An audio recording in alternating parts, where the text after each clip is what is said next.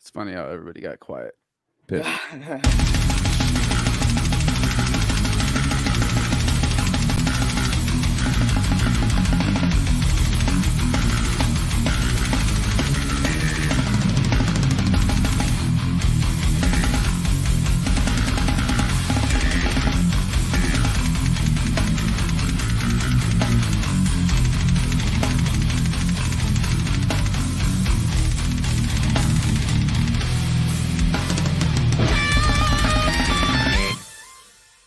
What's going on, everybody? Cali Death Podcast back once again. I forgot to look at the flyer. Is this 121? Yep. 121, yeah. Boom. Got it. What's going on, y'all? I'm your host, Anthony. As always, I am with the resident homies. Got the full force, Joel, Joseph, and Casey with me tonight. What's going on, dudes? Oh, hello. Yeah. Mm-hmm. Hell yeah, dude. And tonight we are joined by a very interesting story to me.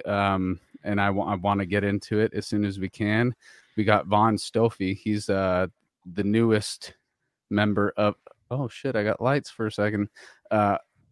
Newest member of Defeated Sanity. You would have seen him on the last tour that they just finished up. And interesting story where he's coming from. You know, I hear he was a jazz musician in New York before he joined the band, which is super, like, I'm pulled into this because of Wolfgang. Obviously, we're gonna get into this one. I immediately was thinking Wolfgang as soon as I heard this story. So, but before we get into it, dudes and chicks, thank you so much for being with us on a Thursday night. Let's do some plugs real quick. BattleforgeCoffee.com. Go get your caffeine fix over there from the homies in Deeds of Flesh. Hails. And then we got a new plug tonight, and I'm not prepared for it because I forgot the fucking name, but I'm going to do this right now real quick and not stop talking and act like I'm professional. We have Generator Rehearsal Studios in Oceanside, California. We want you to, if you're in the SoCal area and you're looking to deal with some real professionals, one of them being Casey Howard. He's working out of this studio is his friend Ben's, and they're both teaching out of there right now. So Generator Rehearsal Studios.com. You'll be able to get there and contact either one of those guys and get some lessons or rehearsal space if you guys are down there and you need a place to jam. Oceanside, California.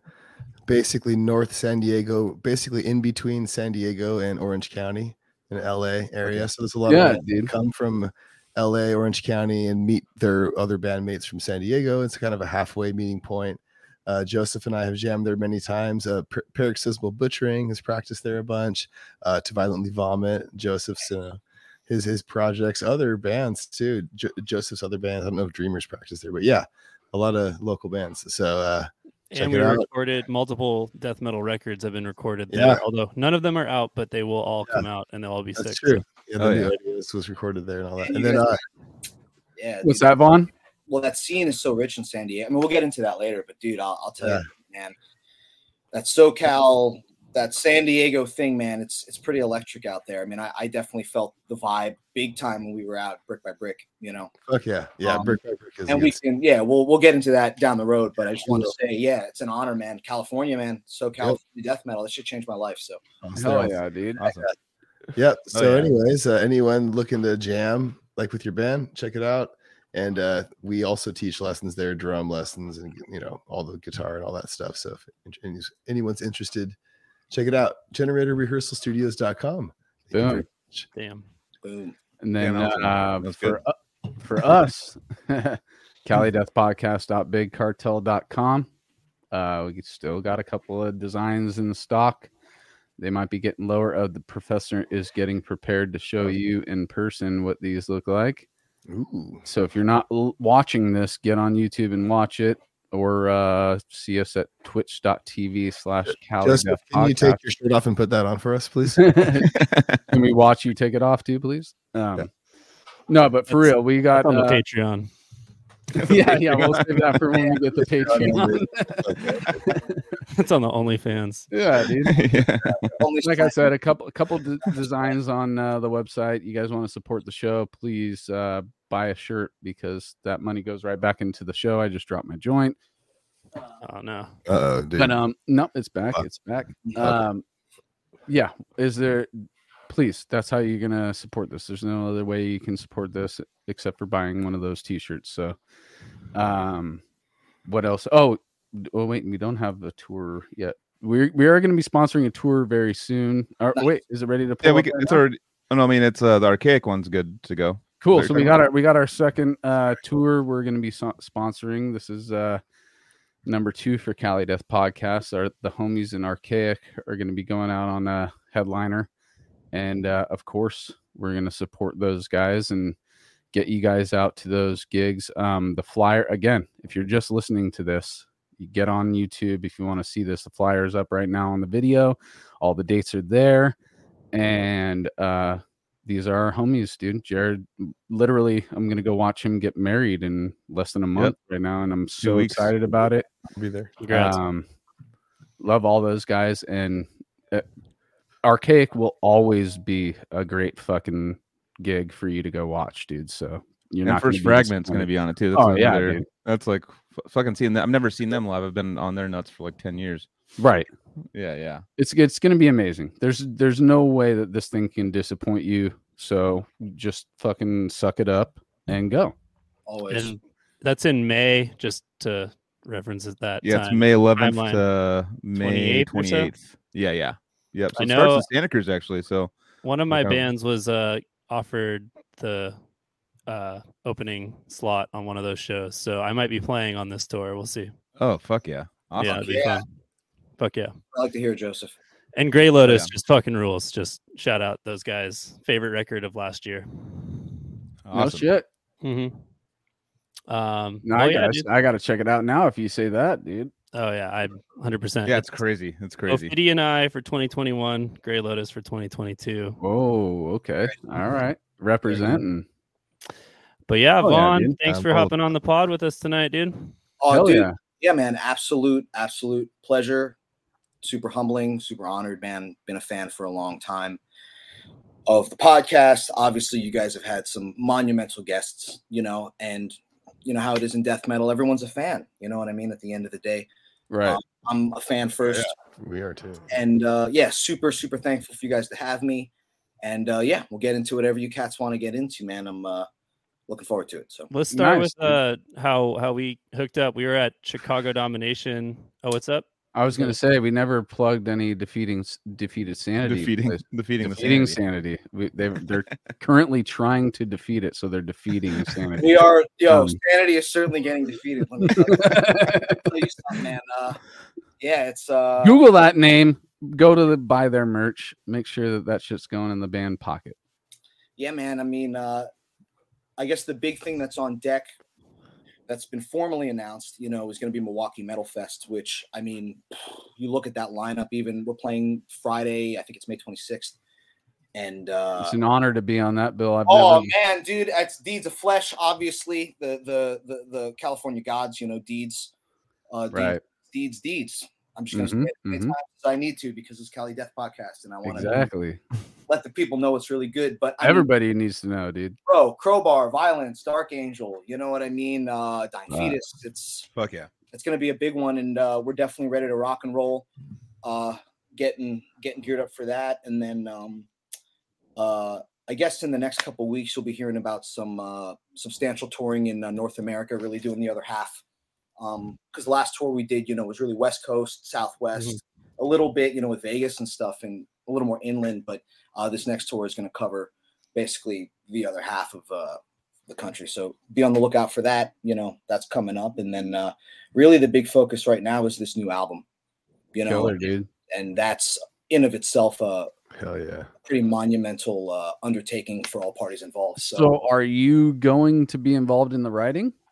Well, it's funny, man. Like the initial point of contact musically for Lila and I, which I guess occurred back in August of this of last year, 2022, was him sending me new material for this forthcoming album. So he has 6 tunes already in the can, and him and I have been working on a 7th, which kind of started when I was over in Berlin back in December, and we started writing, and we just had a meeting today. I mean, him and I meet all the time, just like this, video chat and shit. And we've been kind of feeling each other out compositionally as well for the first time. And I gotta say, man, and I think he would agree, especially after the energy of what we did today, that him and I are really starting to kind of see things eye to eye. Nice. Which, Lille is a genius. I don't think I have to really say that to the community, but him and I, given our backgrounds, especially outside of death metal, there's a lot of similar viewpoints, and I think that that's really made the process of being able to truly collaborate that much easier. And I know for him, he likes having people to bounce ideas off of. I mean, Josh and Jake are amazing in that regard. I was pleasantly surprised by how democratic a lot of the elements have been, surprisingly. The monumental legacy and obviously the compositional prowess of someone like Lilla. But I mean, I look at him as a teacher first. I'm learning a lot. But yeah, we've been collaborating, and there's an 8th one on the way. So yeah, we're grinding away at it, man. I think and I know we're going to get into your story right now, but I want to add to that a little bit about Lille, or somebody who's like Lille, is there are egos involved in everything, and in life, and when it comes to art, ego tends to grow if you let it, and ego can get you so far. But when you and bringing up the word ego with Lille in the same sentence, I'm not saying that he has an ego. I'm just saying that there is a certain level that people can get to where there's no way to get away from your own ego, but to keep it at bay enough to be we just said genius like Lille. The riffs that he writes I've never heard anybody really write like that. You know what I'm saying? And for him to be so precise and very into his writing, but still know how important and smart it is to bring in other brains, Yeah, man. Well, I think what it is with Lille, and I mean, the things that we say about music, the things that we say about death metal reflect on the life, right? Lille has a lot of vision. He has a really clear vision of what he wants, what he expects, and I think that's more than you can say for a lot of people in life, right? Generally, like, people just walk. I mean, I don't know, I live in New York City, so fucking there's strangers every day that I see, but everyone is kind of, searching for something. And with Lille, he's a searcher, but he has a very clear vision of what he wants and what he requires, in the level of detailing around his music. And I think that's something that could be viewed as ego. I think it just depends on who you surround yourself with. I mean, with me, I was fortunate enough to play with a lot of very experienced musicians, like, generations above me, who had a lot more experience than I did when I was young.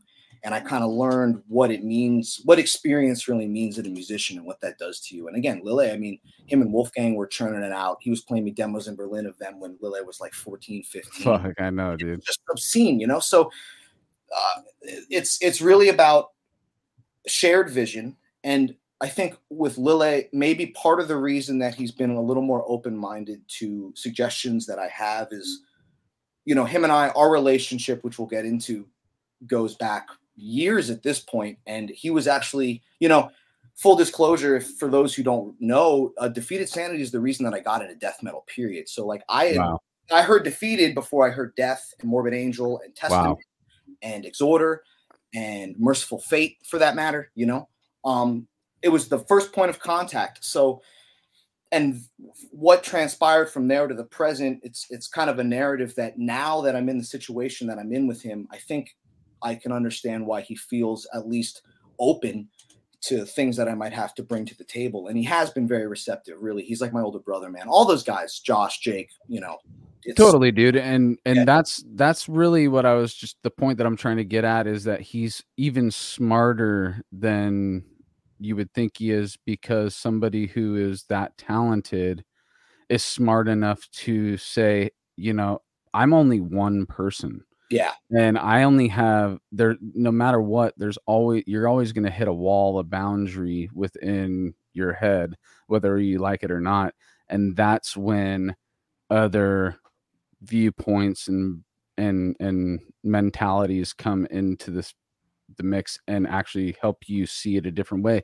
And I guarantee that's how Defeated has been since the beginning. And his dad probably taught him that from, all the shit that he was dealing with in the 80s. The thing about it is like, in a way, coming out of the jazz thing, Defeated Sanity makes the most sense, not only musically, but also kind of how Lille has envisioned the roles of all the parties involved, and how he's kind of, whether it be Jake's narrative or Josh's narrative of how they ended up in the band, Lille is always looking for people to auxiliary pieces, if you will, to realize the vision, much like, Lille and I was talking about someone like a Miles Davis, or, look at Chuck, it's the same mentality of you're trying to get somewhere. Yeah. And generally what it's supposed to be, but you also realize that you need specific pieces with specific skill sets to accomplish those things. So Lille is very aware of that. And he definitely picked that up from Wolf, right. Me very explicitly. That's super sick, man. Getting to hang with Lille and just talk about his dad. Cause what a crazy concept. Like, his pop was up there in his late 40s playing Stoned and Defiled for the first time. Right. You know what I mean? Like, that's always been a very, very interesting story to me ever since I found that out, because I've never heard of a situation like that where, the story of Wolfgang doing his thing and then having a child, and then obviously feeding him art and music in doses enough to where he still would want to play it, because I've said it probably multiple times on the show. When your parents feed you, they put it on you too hard, you're gonna naturally just retract from it, Totally. And so Wolfgang gave Lille this environment where it was, he let it naturally happen, and God, he hit the lottery, dude, because then you got this kid who's just a massive force at such a young age. And then and what I love even more about this story is knowing that when Lille came of age and found a style of music that he fell in love with on his own, which is death metal or metal in general, and brought it back to his father, and his father actually, learned to play that style and fell in love with that style of music as well because of his son, and they got to create together. Fuck, man, as a dad, that story just always hits me so hard, because I would just love so much to have that kind of bond with one of my children. I'll be able to have that bond with them in other ways, but like, to know the deep love with art and music that I have, and to be able to have one of my children have that same feeling towards the same kind of art, and then we both create and enjoy it together.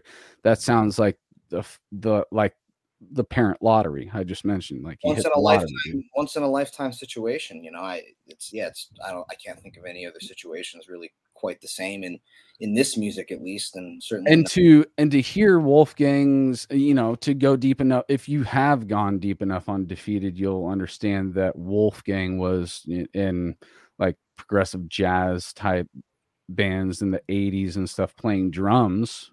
And I think AERA, I think, is the name of the band that he was in. I found a double disc re-release of their first two albums. I don't know if he's actually on both of them. I got to look again, but I know he's on one of those albums, and it actually is good shit. guys, if you're down with like old progressive rock and old progressive jazzy rock type shit, then you'll be down. AERA. And oh yeah.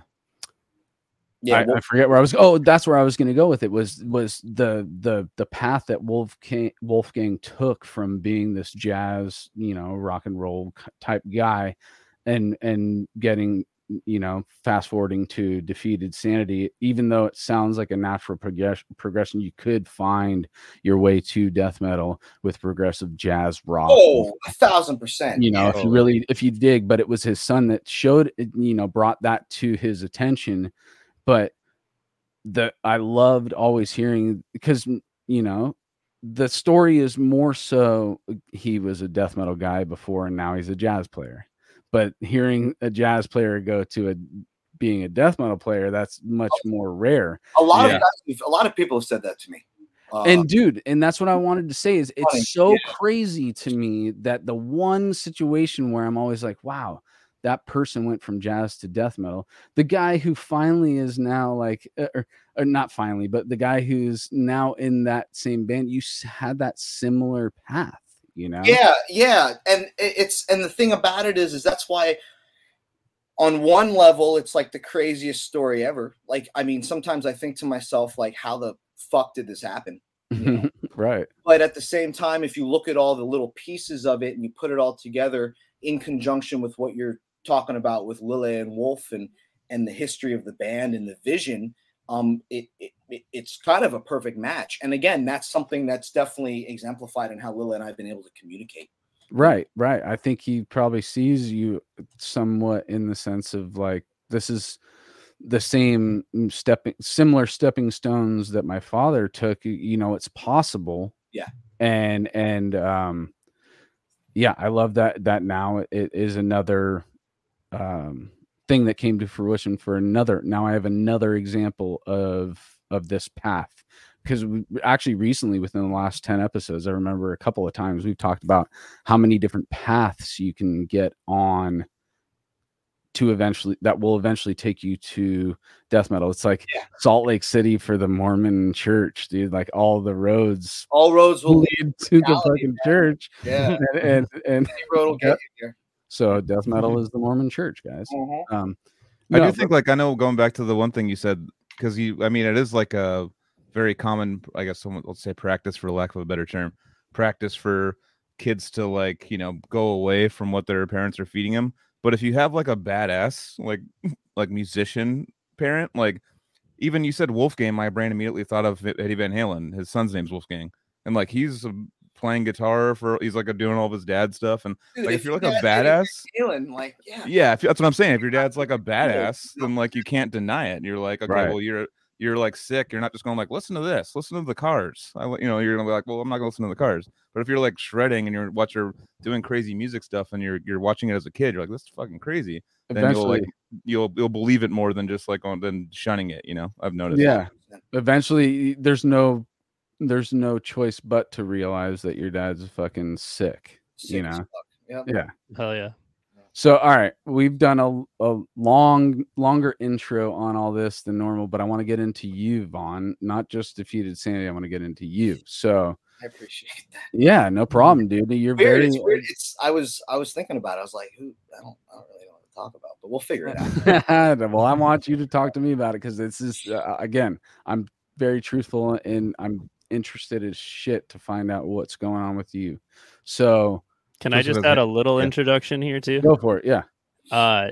Just by way of how Vaughn got on the pod. So he and I, we were connecting at Chicago Domination Fest last year when I played with Divinely Vomit and he played with Reviled. And then we hung out that night after our set and just like kicked it. And it was like bad. Yeah. And this was before Vaughn was in Defeated. I'm sure there were maybe back, behind the gates, some stuff going on. But then next thing I know, it's like, oh, Vaughn is the next guitarist. And I'm just like, congrats, the whole thing. And then you do the tour and then we hang out in Anaheim at the show. And the date of the show or the day before the show, you hit me up and you're like, dude, I have a favor to ask of you. I need a whammy bar for the tour. And I'm like, yeah, dude, I got one. So I brought him a whammy and he used it on the tour. So now the whammy bar is back to me. It's been played on all these classic Defeat Sanity songs every night. It's got like magic in it now. It totally it vibrates when you touch it. You're the magic, Joseph. Dude, I would have fucked, bro. Are you kidding me, man? Dude. No, I was sweating. And then just to add some other fun. So the way that it got back to me was Jacob Schmidt, the bassist, gave it back to me at the Cynic Secret show in January. So Vaughn wasn't there to give it back to me. Yeah.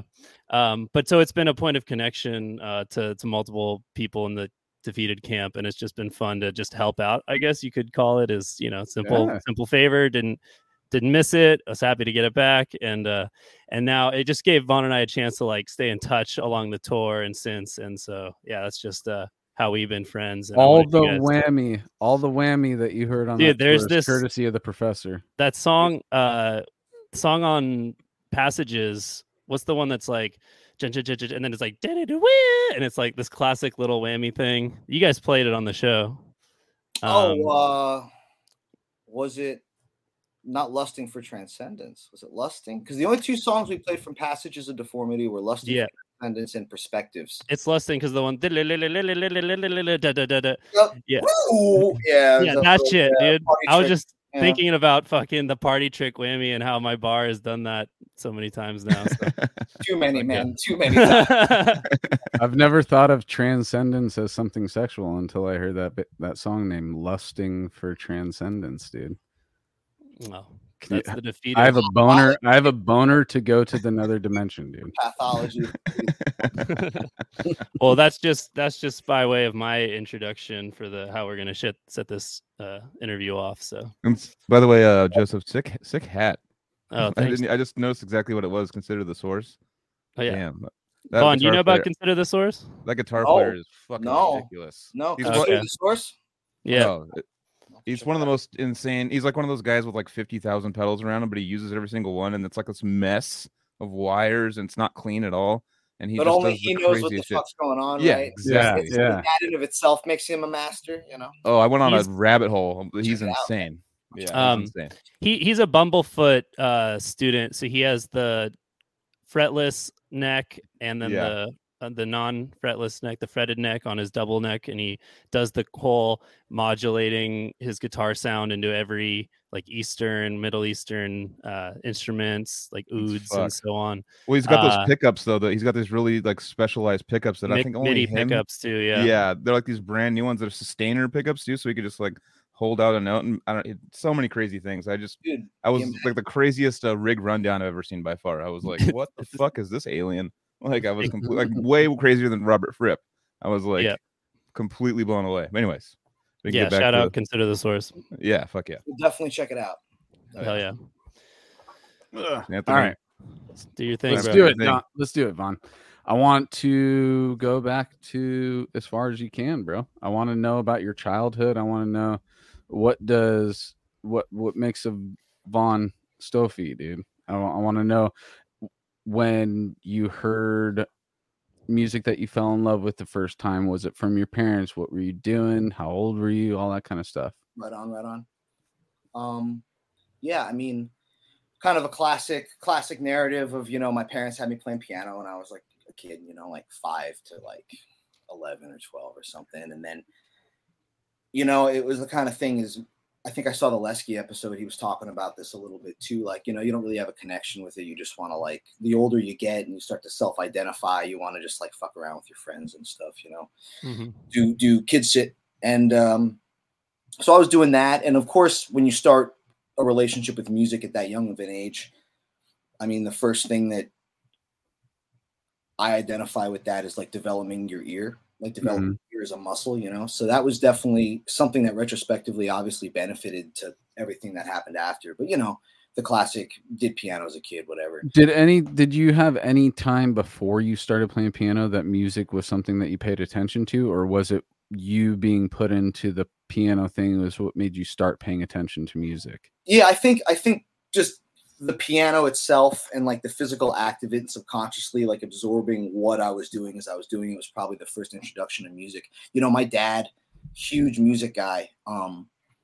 And my mom too. You know, my mom loves classical music, listens to a lot of classical music. My dad's a rock and roller through and through. You know what I mean? Came up in the late 60s, early 70s, and everything that comes with that. So, I think the real point though, like when it all really kind of came together, and it came together really fast, you know.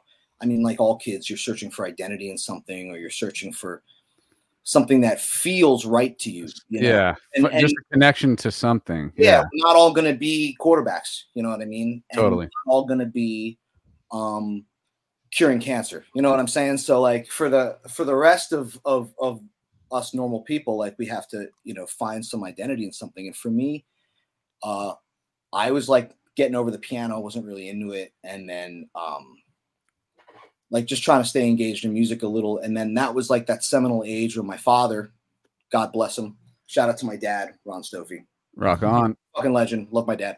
Yeah. Like I guess I was like 11, 12, you know, and he put me on to Hendrix, Sabbath, and Deep Purple. And I would say those three are, that's still, and that's a solid three right there. Yeah, dude. I mean, but Hendrix, that's the bottom line, and still is for me. You know what I mean? I mean, I heard Hendrix and I knew that was the only thing to do.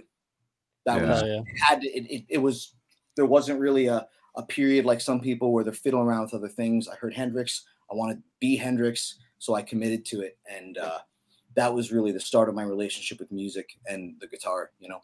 Killer. So that was that. That was at age, what, you said 12? Yeah, I was like 11, 12, you know. Okay. So I got into all that stuff, you know. When did you get your first guitar? My uncle lent me one of his shortly after that. I was probably like 12, 13, you know, and started just, everything was by ear. You know, I would just sit in my basement, not do my homework, and listen to like Band of Gypsies or listen to Electric Ladyland and just try to cop the vibe, you know, anything I could. Obviously, you know, I grew up like a lot of my generational peers, and even you guys, you know, like they're like Guitar Player Magazine and stuff like that, you know. And you would like flip through and you might find a lick somewhere here or there. But like for me, it was predominantly listening to records and then watching videos, you know, at the time, I guess it would have been more like DVDs, early YouTube, MySpace stuff of like guys like Hendrix and Richie Blackmore playing and just trying to kind of like. What year was this? The vibe was, this was probably like 2006. Okay. 2006, 2007. You know, there were resources, but for me, I just wanted to listen to that music all the time, and I just happened to do it with a guitar in my hands. So I just hit it really hard, and then realized like it would be nice to kind of get an understanding of like how music was working, because listening to Hendrix kind of led down the rabbit hole of like, okay, like Hendrix, Richie Blackmore, Jeff Beck, John McLaughlin, Pat Martino, Miles Davis, John Coltrane. You know, like it was a pretty quick ascent, like 13, 14, 15. By 15, I was like, I just wanted to learn how to play straight ahead jazz, you know, and I had a really amazing teacher, this guy, Tommy Kozik, who was like a bebop master, right? So he was the first person I ever went to. And for him too, like a lot of it was ear-based. Like he would transcribe in front of me. So I would bring in like a CD of like, I don't know, like a jazz guitar solo or something. And he would actually listen to it and, you know, pull the tape back and like cop the lick and then show me the lick. But so I was a derivative of the process, but through osmosis, I was kind of checking how he was going about it. You know, I already knew how to read music because of the piano thing. So just kind of put that together on the guitar and 15, 16, 17, I was just super into straight ahead jazz. I got a chance to study with this guy, Pat Martino, who's one of the greatest to ever do it. Oh, dude. I don't know if you're familiar with Pat. Yeah, I was very familiar with Casey is turned on to that guy. I was. That's amazing, dude. Yeah, crazy story. One of the first let's hear the whole story on that. That's fun. Dude, I'm a kid at heart still, for better or for worse, and I think it's on the back of having like had some really like magical moments, even bringing me into defeat. There's just these little moments. I love it all, dude. Throws you a bone. We want to hear all of it. So I took lessons with Tommy Kozik in this like little hole in the wall guitar store called West End Music in Allentown, Pennsylvania. And I went in And I was waiting for him, he was in the back of the store teaching, and I like picked up a guitar off the shelf and I started playing like these Pat Martino lines because I'd been, learning them from the albums and stuff. And another teacher there, this guy named Matt Roman, who knew Pat somehow just through the scene, called him. I kid you not, he calls Pat Martino and he holds the phone up to the amp. Right? Now, I don't know this. This happened. I'm just like, I'm super in my own world, like cool, as most of us were when we were getting into music and we were teenagers, very much to myself, introspective. So I don't notice this. And then he taps me on the shoulder and he goes, "There's someone that wants to talk to you." I'm like 16, you know what I'm saying? Wow. He gives me the phone and I hit this deep voice. It's, "Hello, this is Pat Martino speaking." Because that's how he talks, you know what I'm saying? Like he's got that Italian voice. And I was starstruck, I was just like, holy shit. I was like, "You're fucking with me, Matt. Like, this ain't real." And he goes, "Just talk to the cat." And he talked to me and he said, "You play pretty good."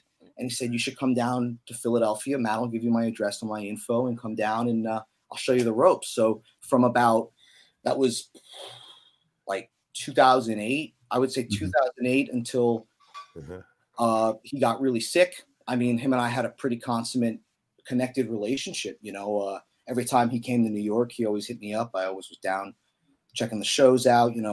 When I could, I would get down to South Philly. I probably went down there like 6 or 7 times, And he, all of his, somewhere in my folks' place, I still have all these like personal manuscripts and stuff that he gave me. That I cherish that stuff, Even though I'm not really playing that music anymore. It's like that was a profound experience to have at that age, to have that kind of support from somebody like that, Right, dude. Yeah.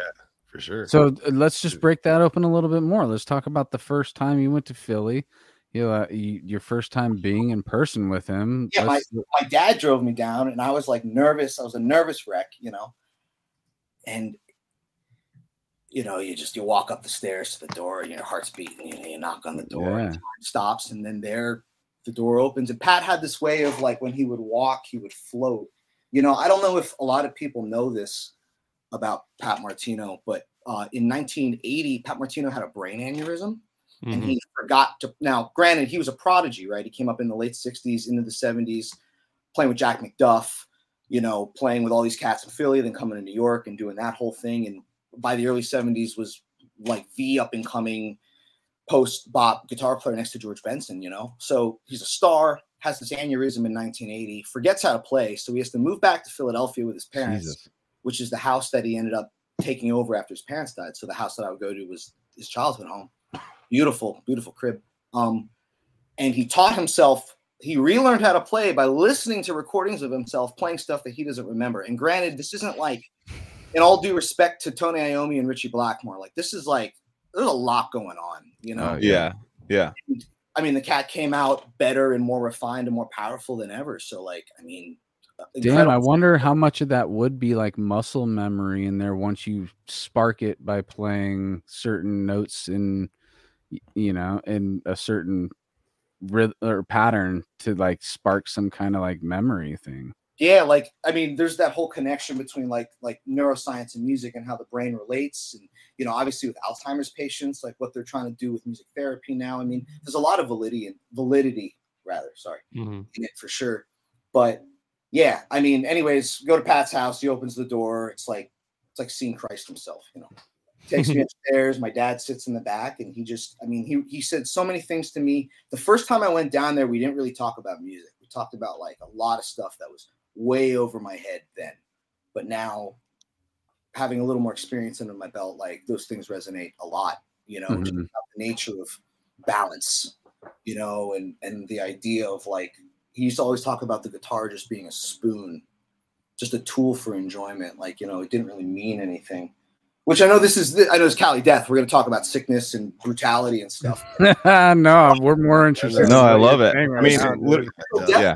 And dude, you know what? It's crazy because the same spirit that I found with like Pat and some of the heavy jazz dudes I got to play with in my early 20s, I see the same spirit in Diego, and in Ronnie Kachnik and in Lille and in Hobbs. And it's like certain people just have that spark, right. Have that understanding of something beyond that, which we can see. And Pat was definitely one of those people. So Yeah, I mean, we talked about notes and chords and diminished scales and augmented scales and all that junk. Jesus, but that's crazy, man. That's you get older.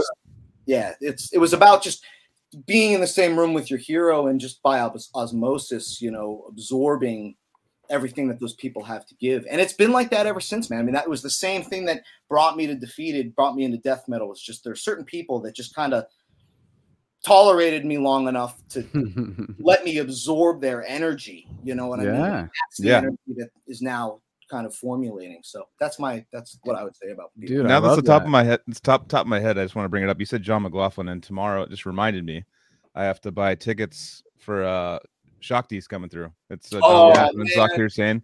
So that's still lethal, man. At his age, you want to talk about like.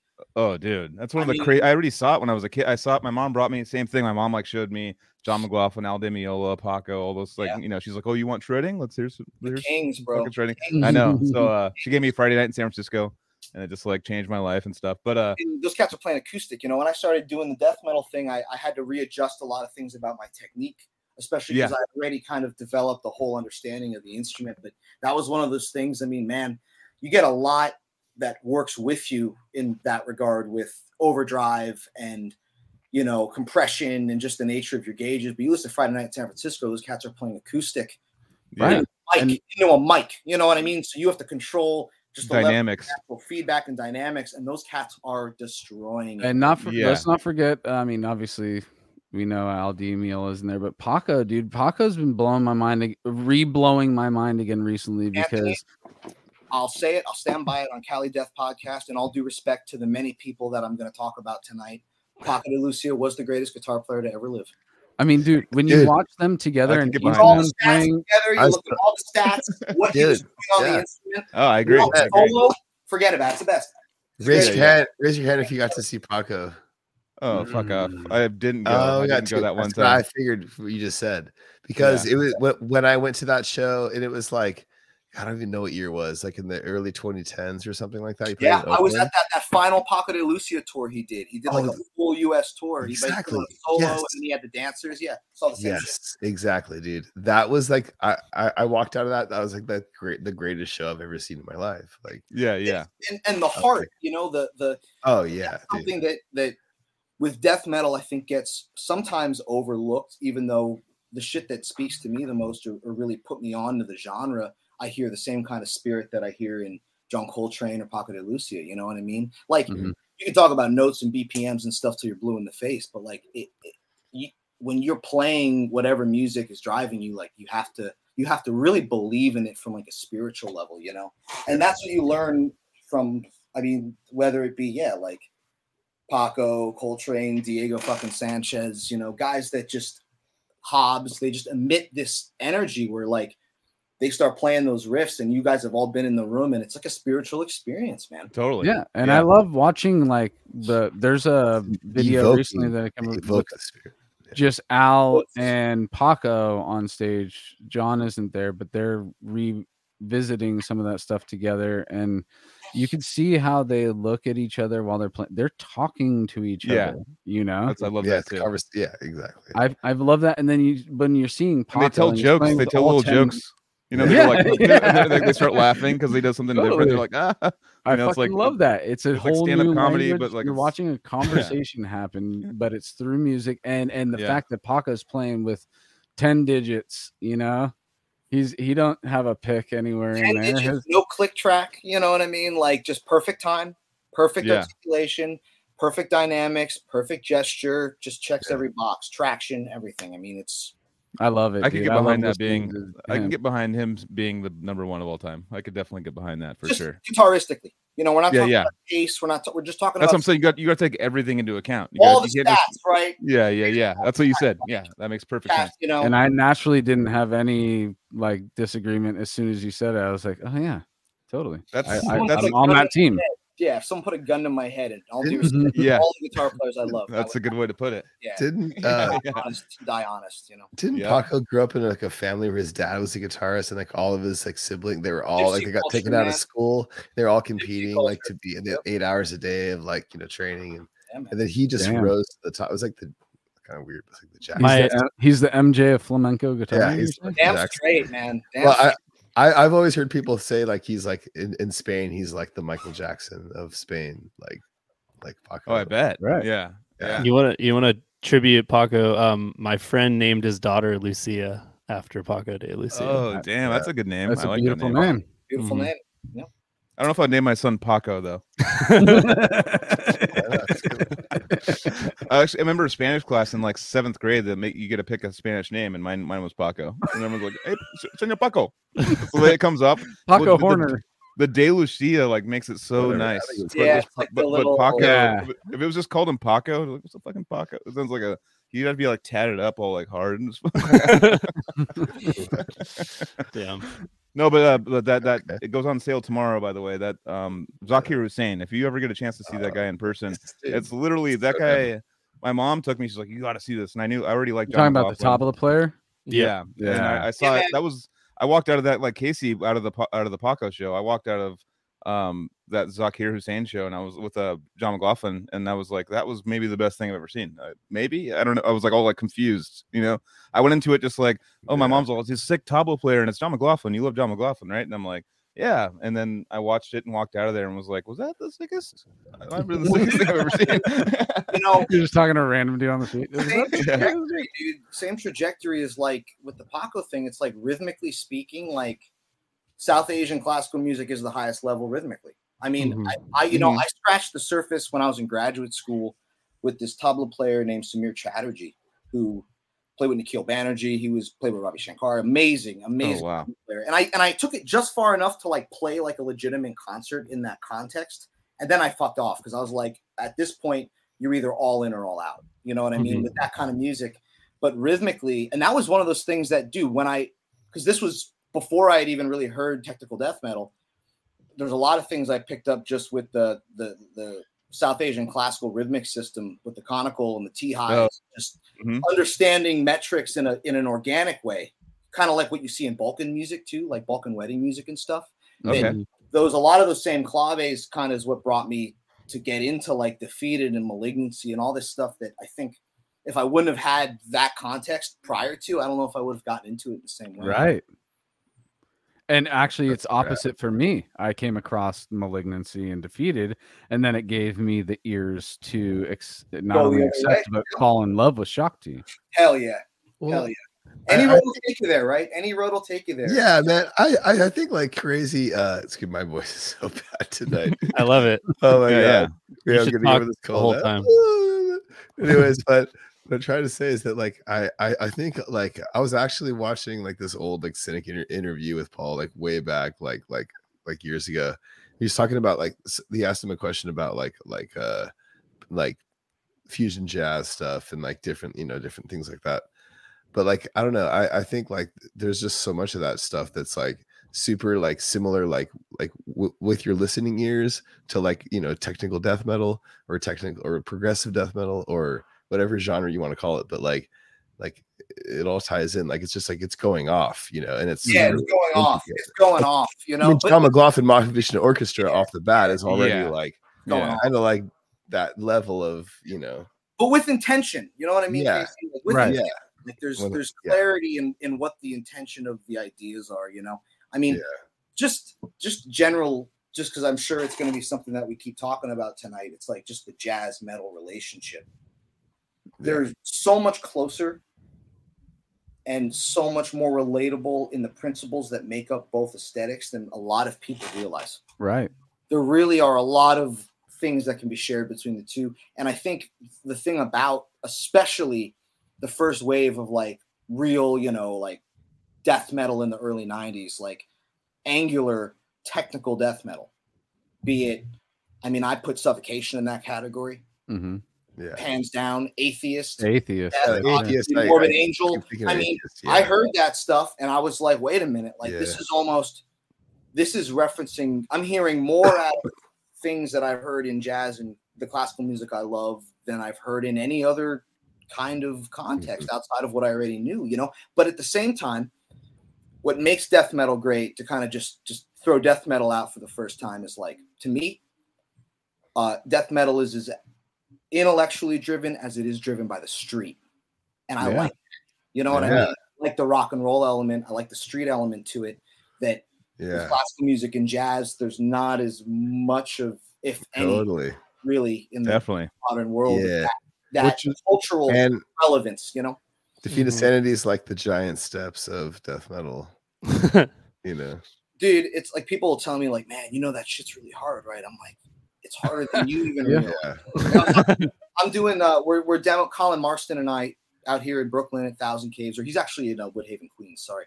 But Colin and I are, working on demos basically over the next year for the new Defeated record. And him and I was telling him that. I was like, bro, same with him shit with Gorguts and stuff and all the stuff that he has his hands in. It's like, man, like people know it's hard, but it's like, it's hard, dude. Listen hard. To Behold the Octopus and tell me that shit ain't hard, dude. You don't have to like the music, but man, you got to give it up, man. I like the music. I fucking love those guys. Oh yeah, the Octopus is sick, but I just mean in general, like people who are, and seeing people in person, like seeing Colin play a war guitar in person, is it's the same level of seeing Paco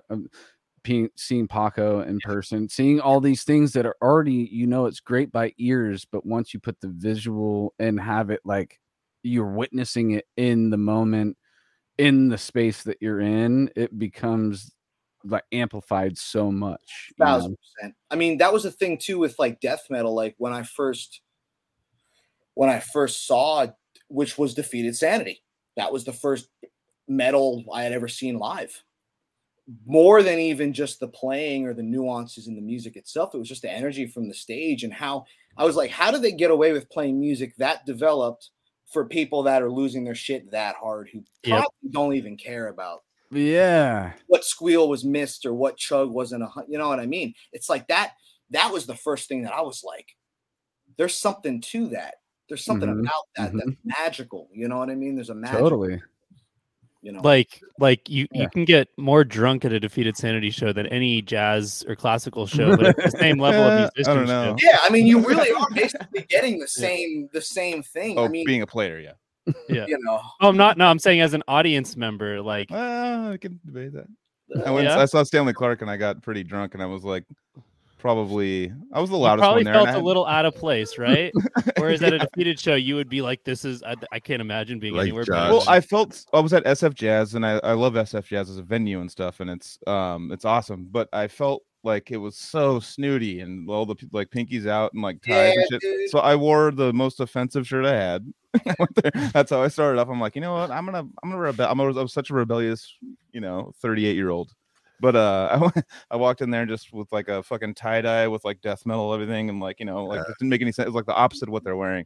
And I was like, I'm gonna get drunk. This is gonna be sick. Like I don't have to like play along with the tie and be like, oh, everyone's like, oh, that's really good posture, and they're like talking and with like fur stuff on and shit. And I'm like, that's not me at all. This is like you know what it is too, Joel? It's like the thing is like jazz when it was like really popping off, right? Which for me, late 60s, early 70s, 60s into the early 70s. I call it the battle jazz era. Good point. Nice. Yeah. Battle jazz. Right? Battle jazz. Like I wanted to, when I was really in it, my early 20s, I was about playing battle jazz and battle jazz only. Even my ballads had to be battle jazz. You know what I mean? Yeah. Sick always. Like, but the culture of the music then, I mean, a lot of these cats were hard motherfuckers in hard environments where that music was being played. Yeah. Like what death metal, there's like the inherent edge. I mean, everyone's a total sweetheart, but you know what I mean? Like there's the vibe of the venue. And like, even when I started going to death metal venues, for the first time, I was like, oh dude, there's an edge to this that I always kind of wanted in jazz. And I saw the same things that you're describing now, but from the stage. And that makes kind sense. of makes me feel uncomfortable, Yeah. Well, what's that drummer that Casey that I keep forgetting his name every fucking time, but it's like one of you guys' old favorite. Calieta. Vinny Calieta. Yeah, Vinny Calieta. Oh yeah. They'll be like him playing with like smoking a cigarette, like looking with like a beer there, just like. And at this venue, I just saw that would not be. That would be like the anti SF Jazz move. Now, that would have been like feeling like, what the fuck? That's true, man. You got to put the cigarette out. Yeah. Yeah. They got to cut the mullet and get rid of the cigarette. It's like you have like a nicer shirt on and like. So it's an 80s video. It's just like the guy's smoking with a mullet, dude. Just doing like a crazy drum solo with a cigarette, like the smoke going in his eyes, just not even giving a fuck. Sick always, man, Vinny. Well, let's try to get back on track a little bit. So you're taking lessons with Pat Martino. That's before college. And then do you go to college? Is that where you take it the next step? Yep. So and it's weird to talk about in this context because like I part of me retrospectively wishes I would have been doing what a lot of my metal heroes did, which is just hit the streets at 18 and hit the road. You know what I mean? I'm definitely still making up for lost time in a lot of those aspects. But yeah, I did my undergrad at New England Conservatory in Boston, NEC, which is a classical conservatory, Juilliard model. Right on. Yep. Mm-hmm. And that was hardcore. I was like keep practicing 8 hours a day, solfege, counterpoint. Thing. It was like my life, because I got my bachelor's at SFSU. It's like jazz focused kind of thing, and that's all I got. Like I didn't go above that, but you did a lot of the classical stuff, right? So I did the full. I mean, I was focusing and technically under the blanket of like a jazz studies major, but because it was New England Conservatory.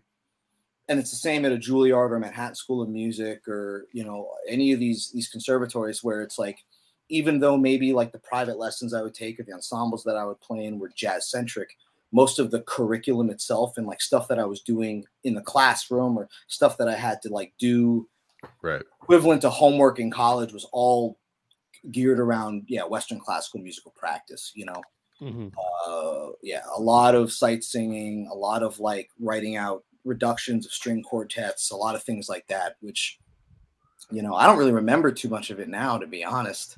Did you have like a wide range of ensembles you played with? Did you mostly do solo performance recitals? Like what kind of ensembles did you get to play with? They were all jazz ensembles, what I mean? Quartet, quintet kind of models. Okay.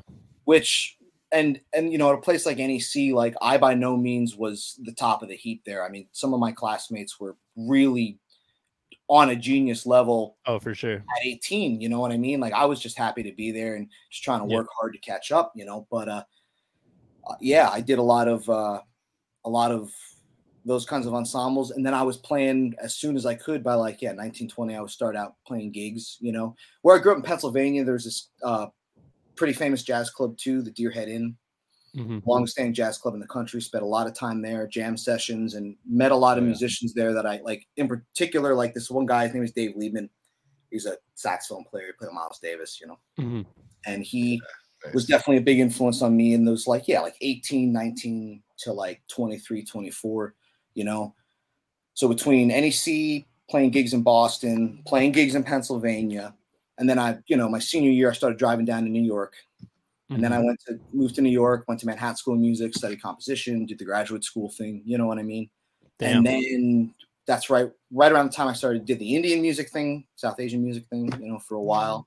And then by 24, 25, I was like pretty disillusioned, I think, by it all, it just didn't, I think I played so many jazz gigs and just gotten burned out on a lot of the cultural elements, the scene elements, the politics of it, a lot of the things that kind of that's why we're so many silly similarities between the jazz scene and the death, like you guys are saying already. Yeah. But I mean, just continuing on that, it's so true. Like jazz bands go on tour and it's like, let's get in the van, whatever. It's a little different. It's not, like a field trip feel. Well, I know very little about that. You talk about that because you see. I mean, obviously, the thing about jazz culture and really what I would call, it's not really much tour culture, it is as much club culture. Mm-hmm. That every man is basically on his own. Like the era, and this is one of those things that, in all due respect to the tradition of jazz, which I love deeply, and spent a lot of time in, and definitely is a part of who I am as a musician now. It's like there aren't really bands anymore. It's like everyone's on their own, and like I was doing a lot of pickup gigs, which is good in the sense that it forces you to have to, and this definitely helped me when it came to the death metal thing a little later on, which is, if you're playing 3-4 gigs in a month, different band leader, different set of repertoire every night. Granted, you're reading because that's just part of the culture of hopping around and playing sideman gigs, but you're basically playing a new set every night, right? Mm-hmm. So you have to learn how to internalize music fast, because you don't want to go in cold. You don't want to be sight reading on a gig, Like I never did that. Way too much integrity and insecurity for that, But so that's one of those things that with jazz, it's like you're always kind of in a new configuration.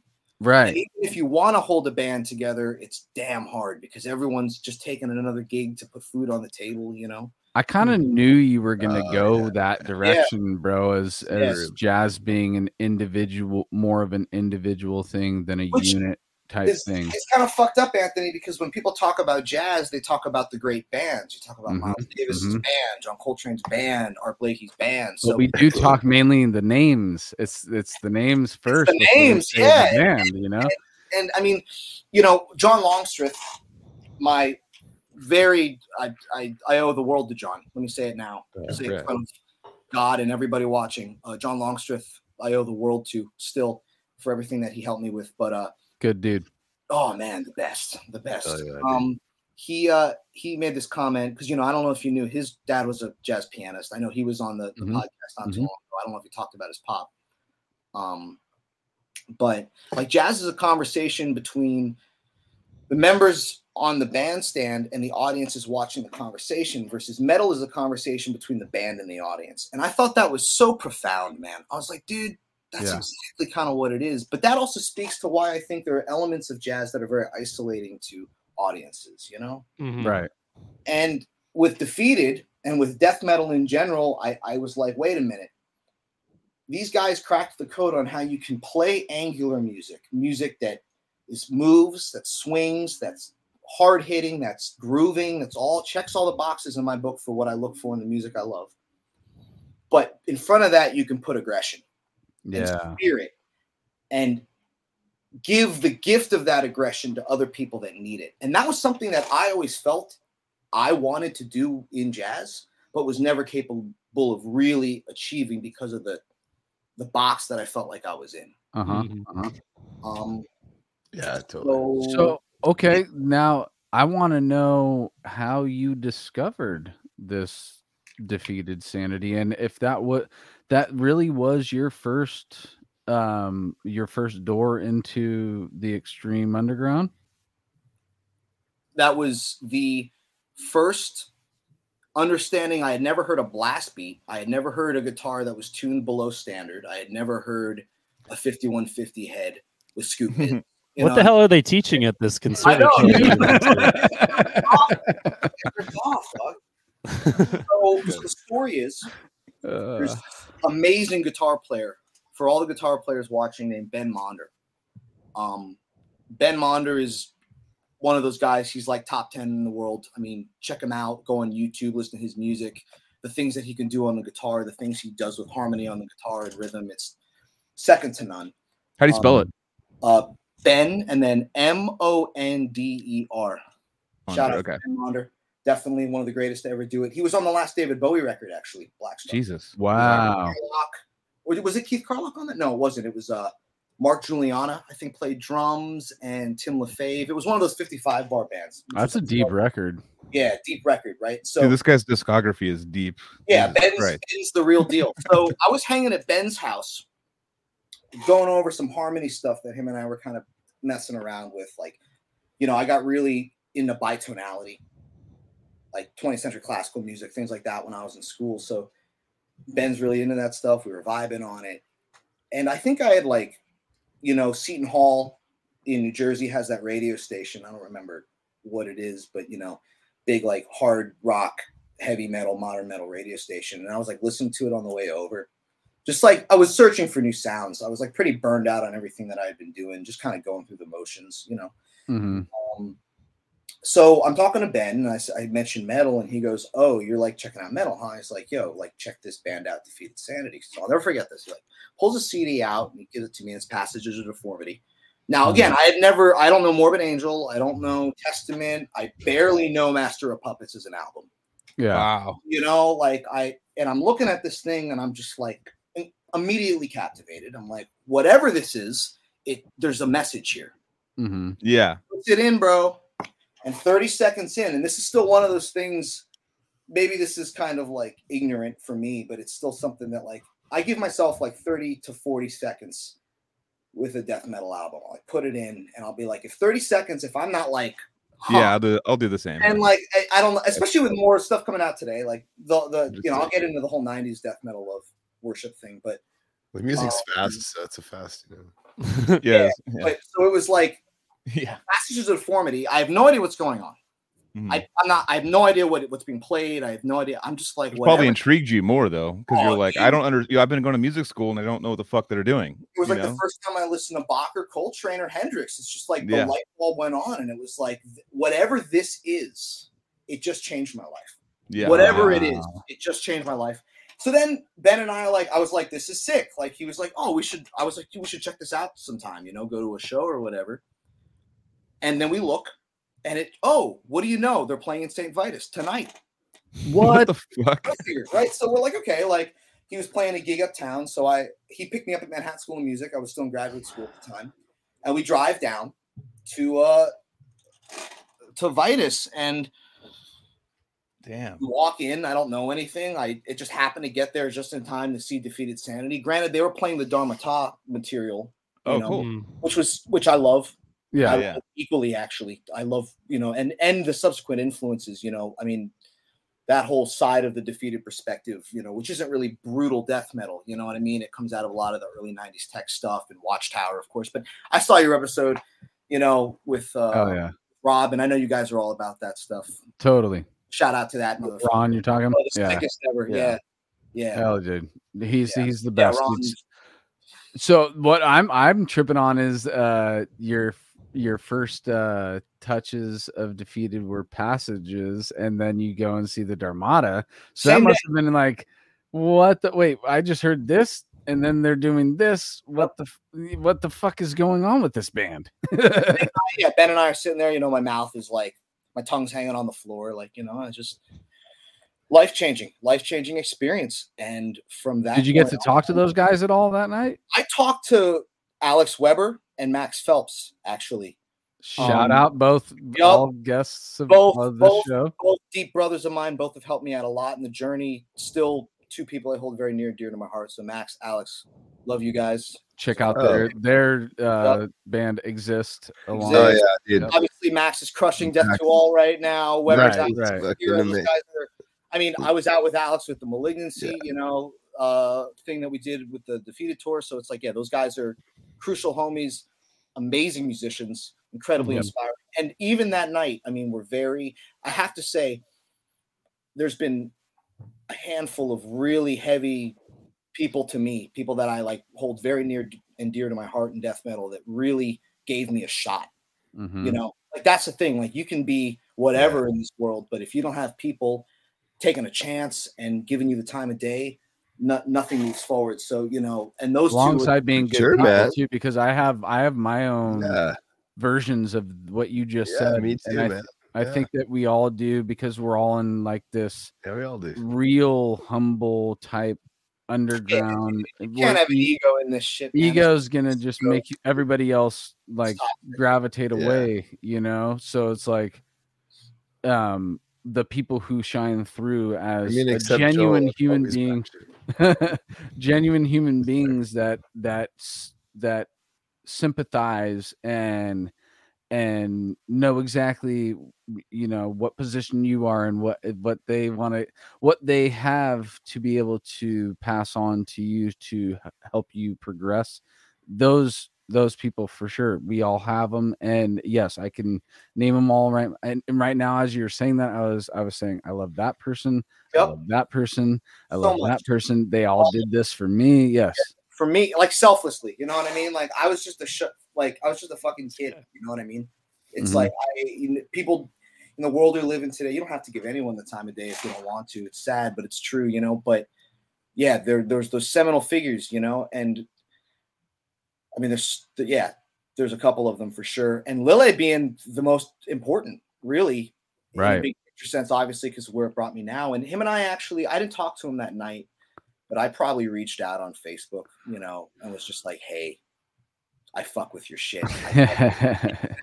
Nice. And we started talking, and that started a dialogue, you know what I mean? And then I think that in conjunction with kind of my own just desire to get inside of the scene any way I could, you know what I mean? Any way I could just get experience, you know, which was hard at first. You know, I would go to a lot of shows, and, you know, the first person that really put me on and gave me the time of day was Ron Kashnik from Malignancy. And Malignancy. I mean, those guys, Danny, Ronnie, Monty, Cohen, you know, those guys were real cool to me, let me hang around. And right before the pandemic, I started going up to Ronnie's place in Yonkers, and he would teach me Malignancy riffs, and I would just try to learn them and play them back to him. So that was like my first like really entry into like trying to play the stuff was with Ron.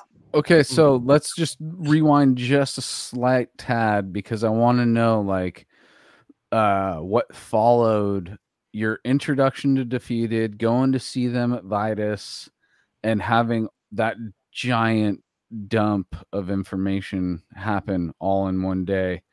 How you wake up from that and process it, try and do a fucking defrag on the system, like, you know, like, okay, this is where I move forward from now. Like, what were your next steps?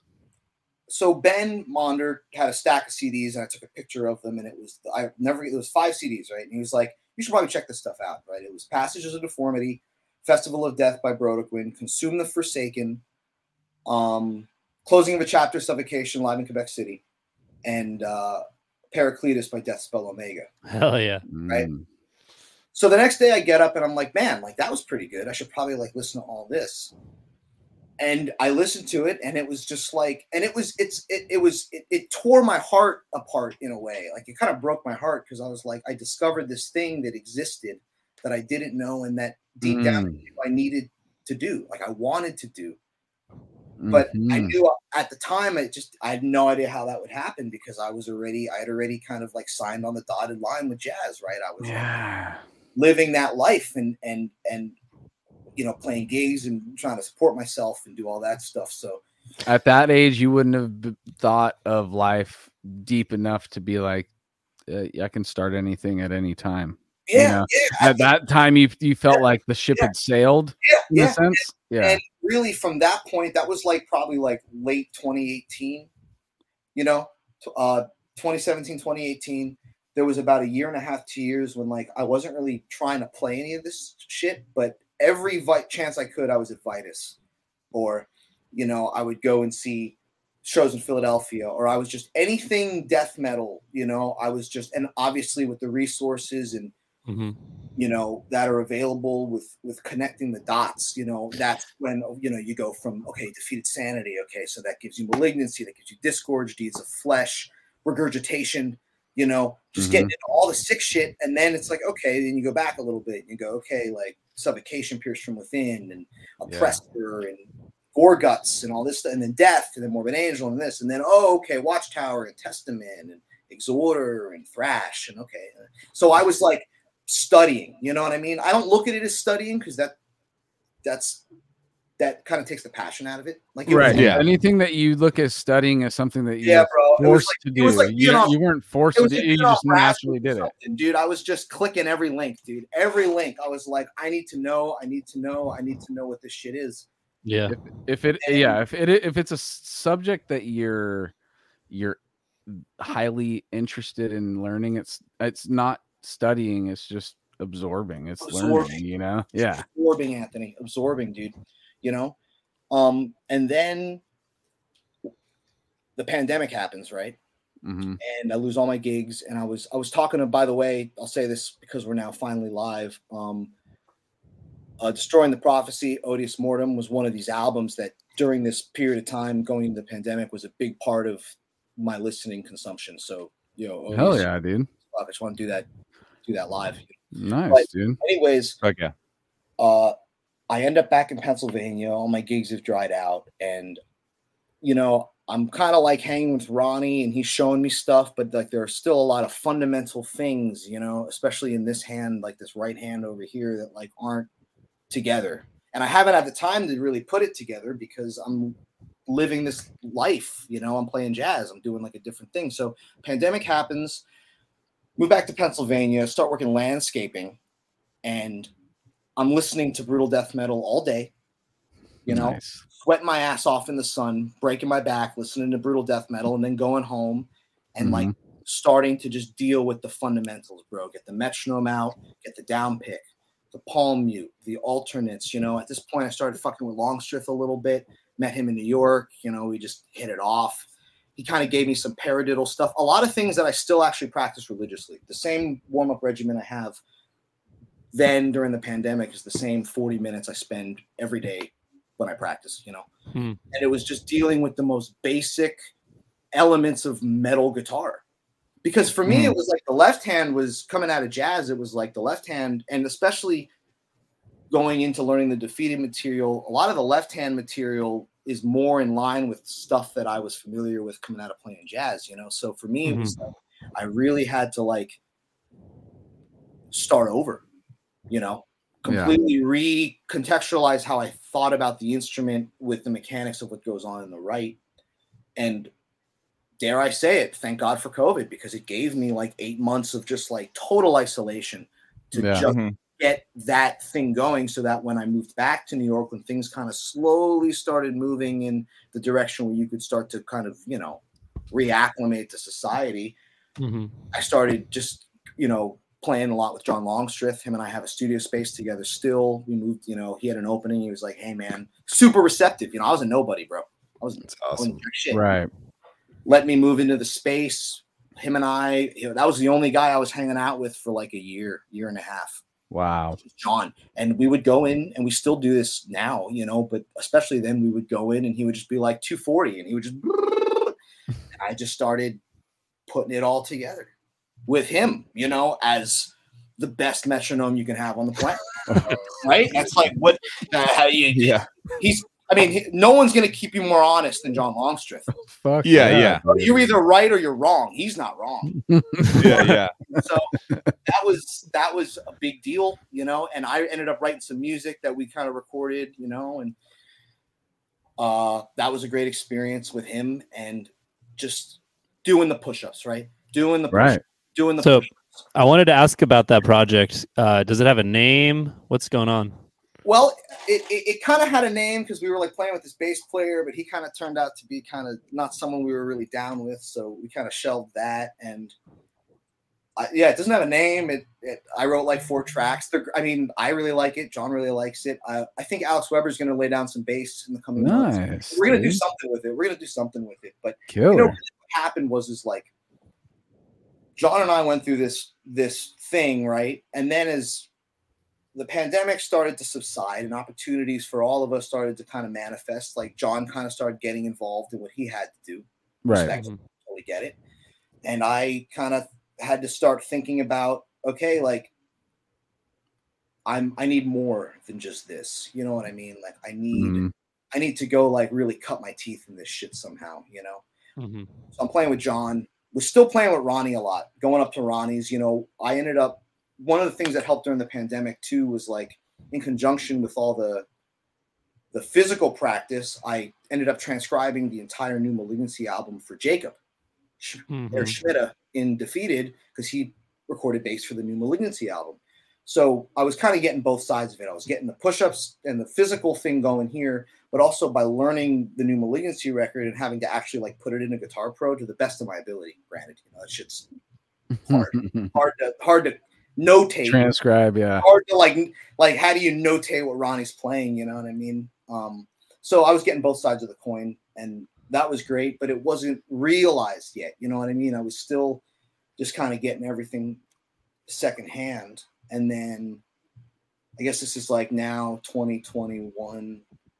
Yeah, 2021. I started jamming with these guys down in Dallas, Texas, the Reviled Boys, which is how Joseph and I met. That was the kind of connection there. Right. They needed a guitar player. Their style is very much what I was looking for, you know, like Brodequin, Gorgasm, Worship, you know. Yeah, Texas death metal. Texas death metal, man. Fast, sick, you know, 70, 280 the entire time. And that was a whirlwind of a time for sure playing with those guys, you know. But that was my first like real context, right? So like, okay, I'm kind of dealing with the music secondhand from these amazing musicians, but they already have their own scene, right? So now you have to go and get like the real experience. You got to know what it feels like to play at that volume on a stage, what it feels like to not hear yourself during a show, and how do you adjust? All the elements that come with playing brutal death and death metal and just metal in general that have no relationship. Yeah, it's not on the books. It's not in writing. You just have to get out there and realize that just live it, man. Yeah, on the ground, right? So I was jamming with those guys. Played a bunch of shows with them about, I guess, a year and a half, and then the Defeated thing happened. So that's the timeline generally. So I'll go for it. I just wanted to ask a couple of things. So you're flying out to Texas every time you're jamming with Reviled, or people thought I was crazy. They thought I was crazy. Those guys were like, you have to come down here and play for 30 people on a Sunday night. I was like, dude, it's not what it's about, man.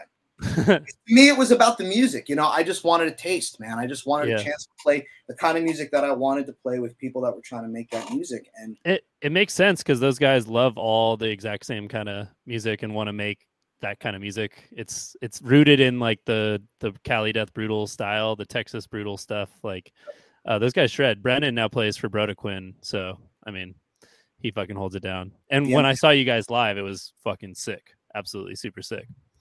Those guys. I wanted to just ask one or two questions about. So first thing is, when you talk about New York and COVID, that's like where the most massive exodus in the entire world probably happened, was people leaving New York City at the beginning of COVID, right?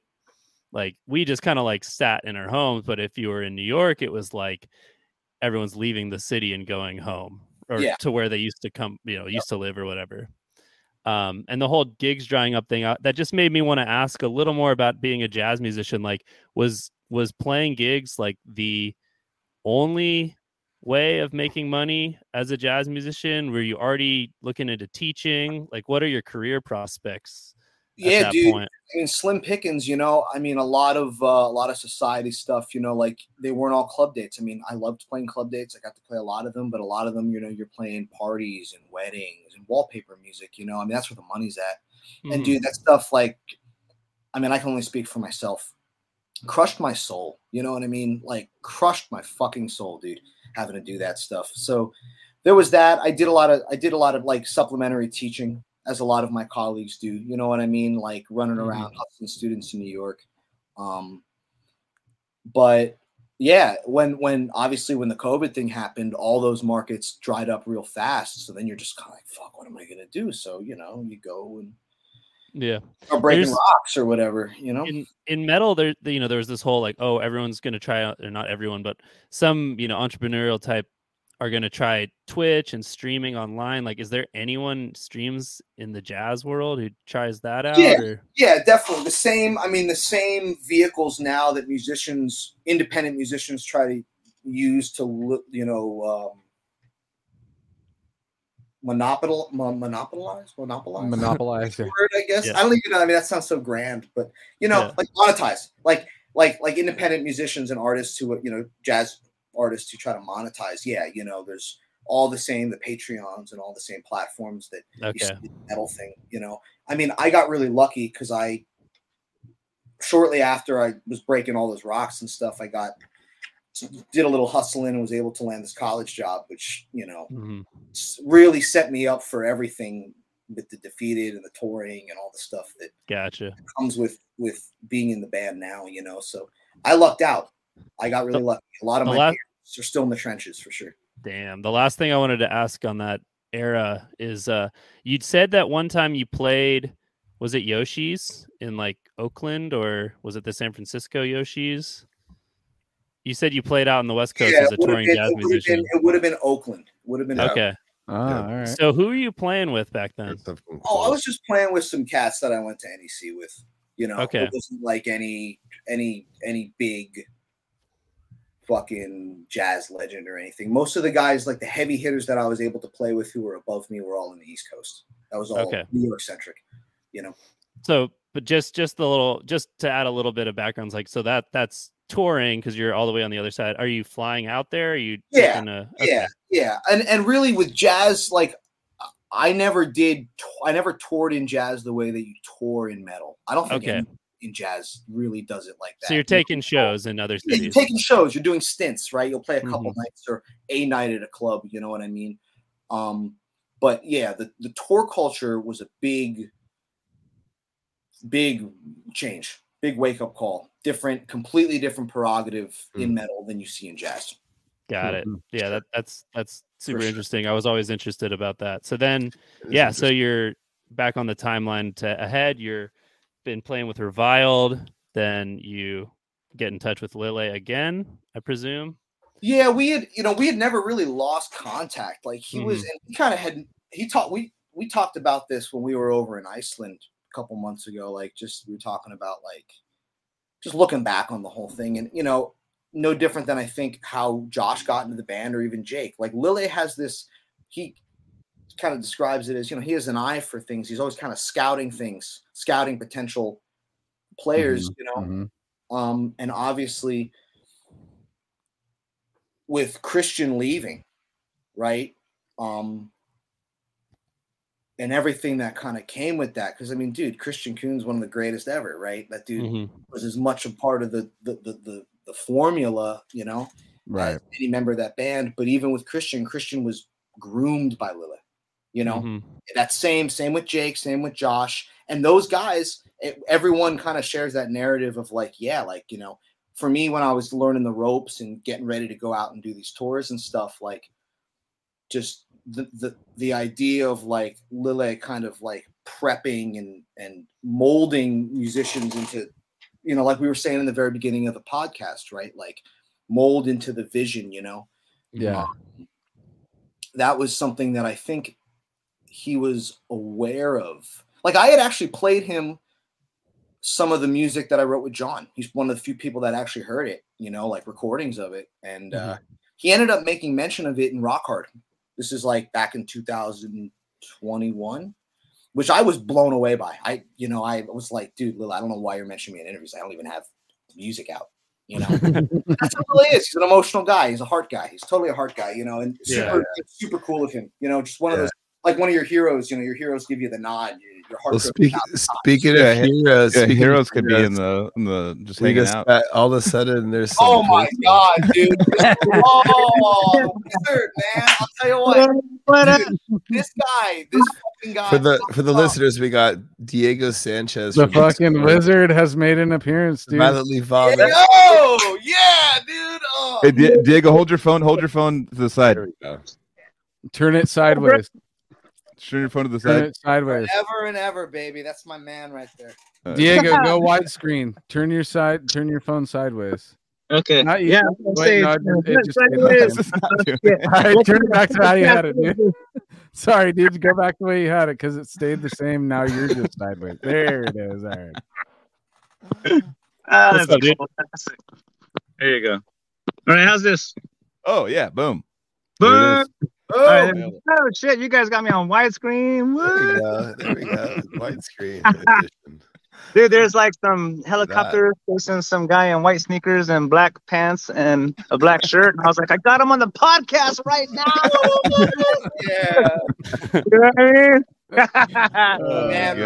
mean?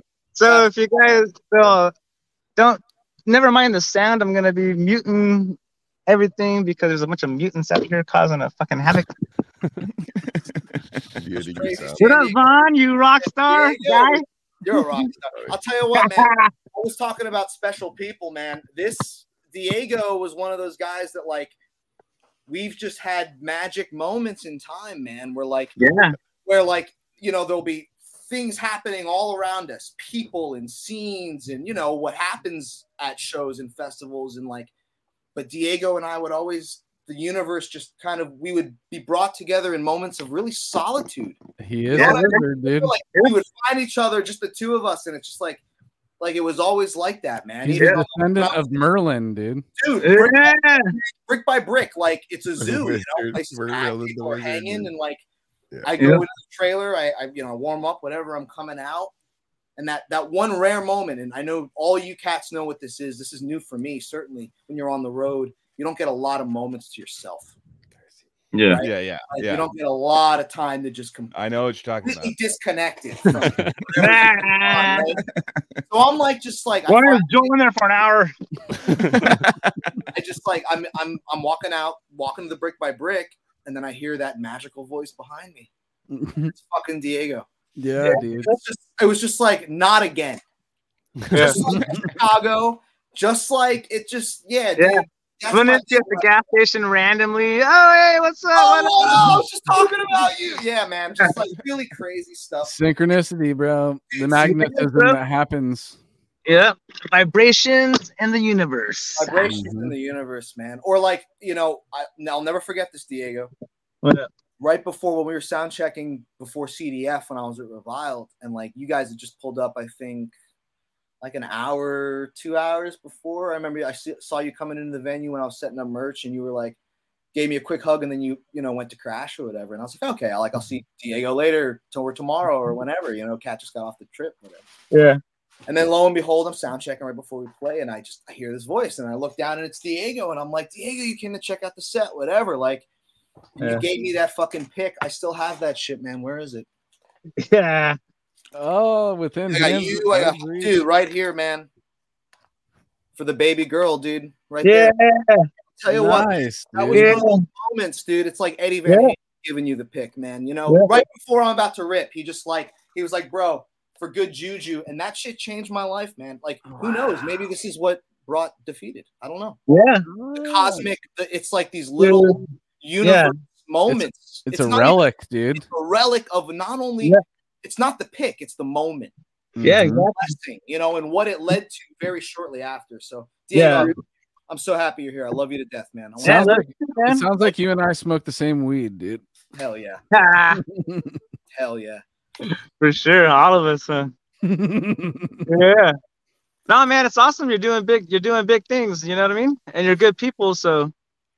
That's all it is just positive vibrations. We're not reggae guys. Our attitude and personalities with people that we're surrounded by and we surround ourselves with are, but the energy and the vibrations we put in the universe are some excessive jazz vibrations. You know what I mean? Yeah, baby. I feel it, dude. I'm feeling your vibrations right now, dude. Yeah, man, I'm fucking stoked and happy as a camper with my truck and my phone all crazy right now, dude. It's awesome. I love it. I fucking love it, man. I love it. Yeah, it's good, man. Everybody doing good? Yeah, dude, we're all doing great. Yeah. It's another Thursday night, dude, and I get to hang out with all you fucking cool cats. So I'm chilling right now. It's a proper podcast with Diego popping on, dude. Yeah, dude. I know, right? No, man.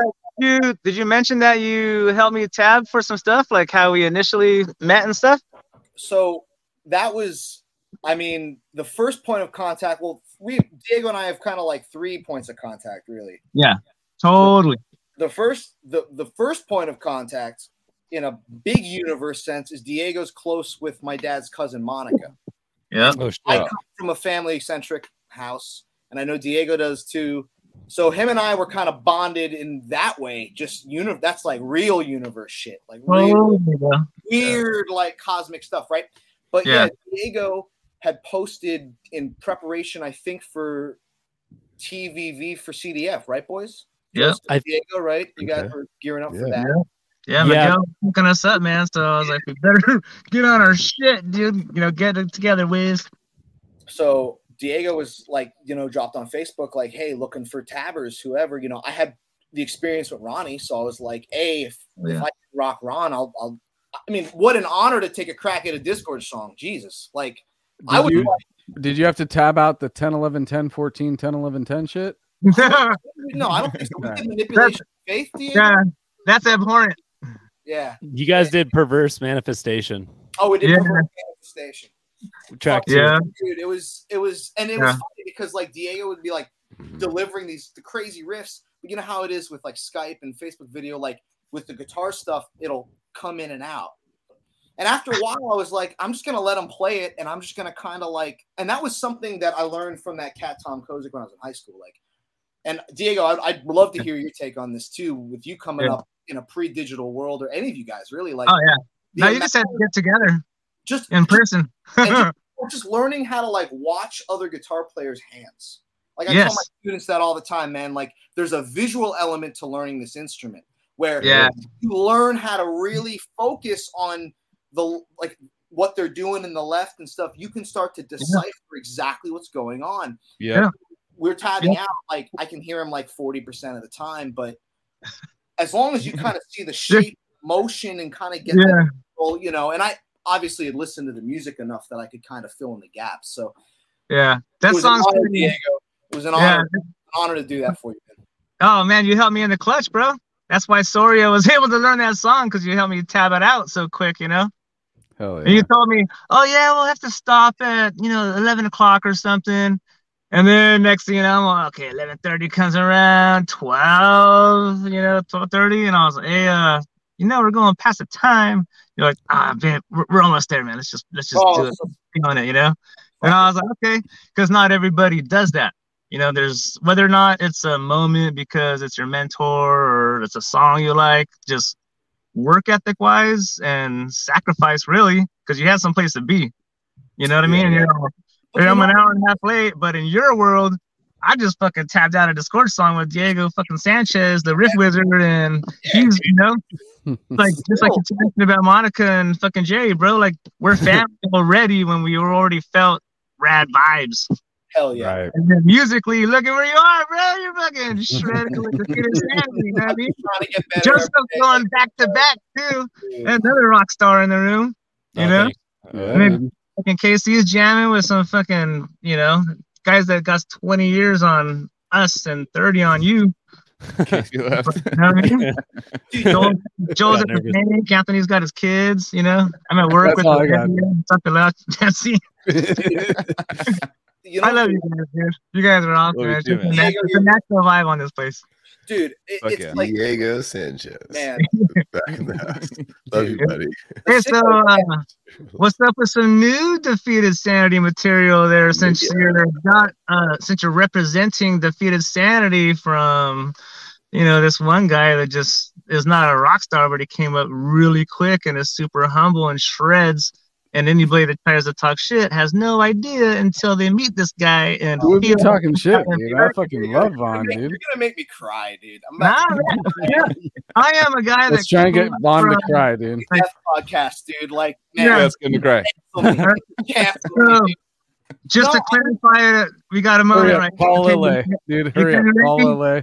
Okay, never mind. I got scared right now because of all the politics. I can't get racial on things. I was gonna make a fun. How did we so quickly get there, dude? I thought we were fucking praising Vaughn, dude. Well, those who know me know that my mind just all of a sudden fucking, and I already have a whole scenario fucking written by the time I talk how about wizards it. work. I know what it is. So, you want to talk about real quick? Just a side note. Speaking of Cali Death, San Diego, the well, the source, Right, let's talk about it. San Diego, unique leader, the source. I'm like I said, deeds, decrepit, say it here, all that stuff. California forever, man. I just want to say it here, say it loud, sick and proud, But thanks, dude. Dude, having Diego and Ronnie Kachnik in the same place. That's like Shaolin Wu-Tang vibes, you know? Yeah. That's like Gandalf. Who is it? Who is Saruman? Not Sauron, but the Christopher Lee's wizard. Saruman. It's like Gandalf Saruman. Or it's like Tupac and Biggie, but they like each other. Dude, Yin and Yang. Those are the two, those are like the riff boards of the generation, dude. Like, totally different perspectives, but generational creative peers who both equally completely twisted the game. Right. I think Saruman's riffs are the sickest, though. He's got that. Feels good to be bad, right? Feels good to be bad. But man, with the new Defeated stuff, we were talking about this a little bit, Anthony. Yep. Lil and I we just had a meeting today. Lil and I are cranking out this song 7 that was collaborative for us. It actually started when I was in Berlin. I flew over about 2 weeks before we did my first run with them in Europe. I flew over to Berlin for 10 days and we just crash coursed. Like, it was like Spartan because he had to work all day. So we'd get up at 6 a.m. By 7 a.m., we're in the jam space playing Hideously Disembodied. You know what I mean? Like 7 in the morning. Like, I don't play the guitar until maybe 3 o'clock. Really? Yeah, if I'm trying to really do, it's like by 3 o'clock, I'm like, okay, yeah, I'm like ready to sit down and like start like, riffing. Yeah. Like 7 a.m. for like, 10 days in a row that's a lot, man. But that's how it had to be. That's what had to happen, right? Because, you only have a window of time. He hit me up to join the band or the potentially audition for the band through these shows and stuff, when these Euro dates came out or came to fruition in September of 2022. So I had about 2.5 months to learn the set. And then I was going to fly over and we were just going to crash course it, correct as much as we needed to. But in that period of time, we really got on a flow with the music. So we took a day and we were like, fuck it, let's write a tone row. Let's write a 12-tone row, see if we can make something out of it. We ended up writing just like the very beginning of it, using that, kind of dishing the last couple notes. But that's kind of become something, a lot of Lille's ideas, a couple of my ideas, riffs that I had from before. And he's like that with Jake too. I mean, he's taking stuff from Josh, just little moments, But we've been rocking that and super stoked. Were you guys in canoes? Huh? Were you guys in canoes? Were we in canoes? Yeah, I heard like a 12-ton row or something like that. Yeah. Yeah. Rowing away. It's like, oh, dude, yeah, dude. You know what you said?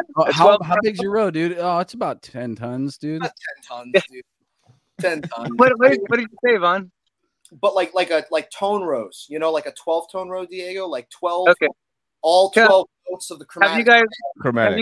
Have you guys taught? What did I say? Fucking. I'll get back to you guys on that one. The not a chromatic.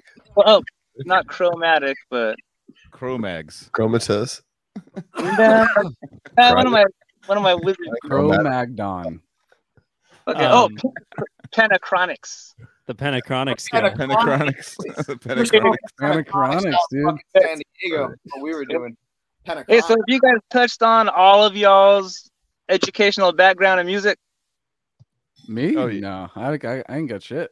In this session with Vaughn? No, he's talking on Vaughn's. Yeah, we have. We've gotten into musical stuff. Yeah, for sure. Yeah, that trips me out because I'm a guy that comes, like, I don't know anything about all you, like, I can barely tune, but I can play, Well, you guys, besides for drums and fucking shredding, but you guys, like, your guys' background and your outlooks on how you guys play music and understand it, and like Joseph and KC and I, when the three of us get together and jam, I'll be feeling when KC changes the time on some shit, Mm-hmm. And because he has for some reason, if I think I'm going to change the rhythm and it's going to be rocking, like KC just has a way of making it not sound rocking, and you're like, oh shit, what was that? Like dark groovy when I thought it was going to be all rocked out, like going out with fucking Aquanet and shit.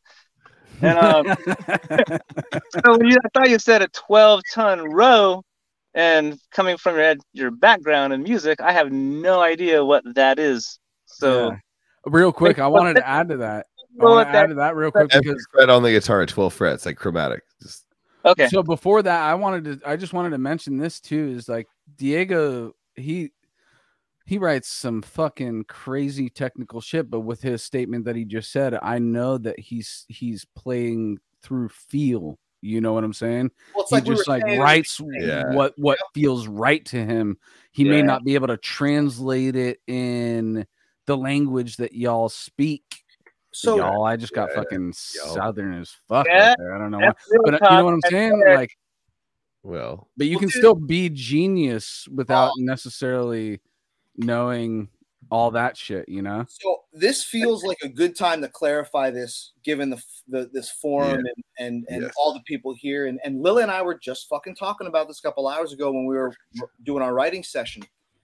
It's a lot of people in the death metal scene in particular have come up to me and thrown the whole like music theory. Oh, you have the theory background and the schooling and this and that. But like in reality, dude, all of that stuff is referential. And at the very least, it cuts down on the time of communication between one person's idea to the other. Like when Lily and I, like today, there was there was like something that we were changing. And he was like, okay, so if it's, I think it was like a bar of 10-4, but we had to like shift something over, and there was a whole like one of those weird Lille things, right? One of those crazy tech things. And I was like, oh no, it's a bar of like 11/8. And he's just like, yeah, totally. Those are just words that we assign meaning to in our mind. And I stress this with my students and kind of what I was talking about when I was coming up, learning all the Hendrix stuff and even the jazz stuff. The ear is king. And there are, I mean, guys, how many people, this might be the only shit talking I do. I'm just going to let's hear it. Get it out. Real shit talking. Stand by it though. There are so many guys on the internet who read a book about scales and chords and rhythms, and they make these instructional videos and all this stuff, and they can play scales and chords in this, but have they ever written music that speaks to you, you know? Or have they written music at all? Have they ever toured? Have they ever played on stage with other musicians without a click track? Have they ever, you know what I'm saying? There's a video that got I can understand perfectly, dude. For every 100,000 guys out there who knows about chords and scales but can't do jack shit on the instrument, there's one or two Diegos or Ronnies or Christian Coons or guys that just they bleed that shit, man. Right. It's not about the thought process. Like, and Matt Sotelo knows nothing about music theory too. He just now granted, it you know? helped me in the sense that like being on a time crunch with the Defeated thing. What up, Maddie? Certain riffs and just like be like, oh, you got cheat codes. You got some cheat codes. It's like having cheat codes in Call of Duty or something, right? But dude, what helped me learn the set and what's helped me, and this is where Lille's from, because Lille, for being perceivingly as intellectual as he is, that dude is as from the heart and from the ear as, and I know Diego knows this, and a lot of that's coming up with Wolfgang because Wolf was on the same tip. And I tell you this, bro, when I learn music, when I play music, I don't think about chords, scales, rhythms, nothing. I think about what does it sound like? What is it supposed to sound like? How should it feel? I think everything else is just a cheat code or a reference. None of those things have any meaning in music. You know what I mean? And I just want to clarify that for all the people that, and it's super ingratiating. I think it's super sweet that people in death metal are like, oh, you know theory, so therefore this or that. It's like, dude. And for me, I was listening to the Defeated set list on repeat every day, multiple times a day. And then when I'm going to bed at night, I'm thinking, okay, hideously and disembodied.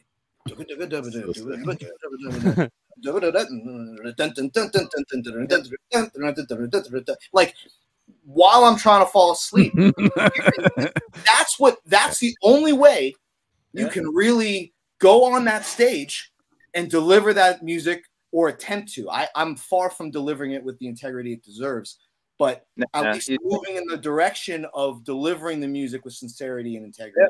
It has to be. You put in the work, man, and you feel it, like you said, and when your subconscious can feel it as well, you know, your subconscious takes over, man. When we're on autopilot, like third day in on the tour, no matter how much homework you do, second or third day in, you move, and you're like, this is easy peasy, you know?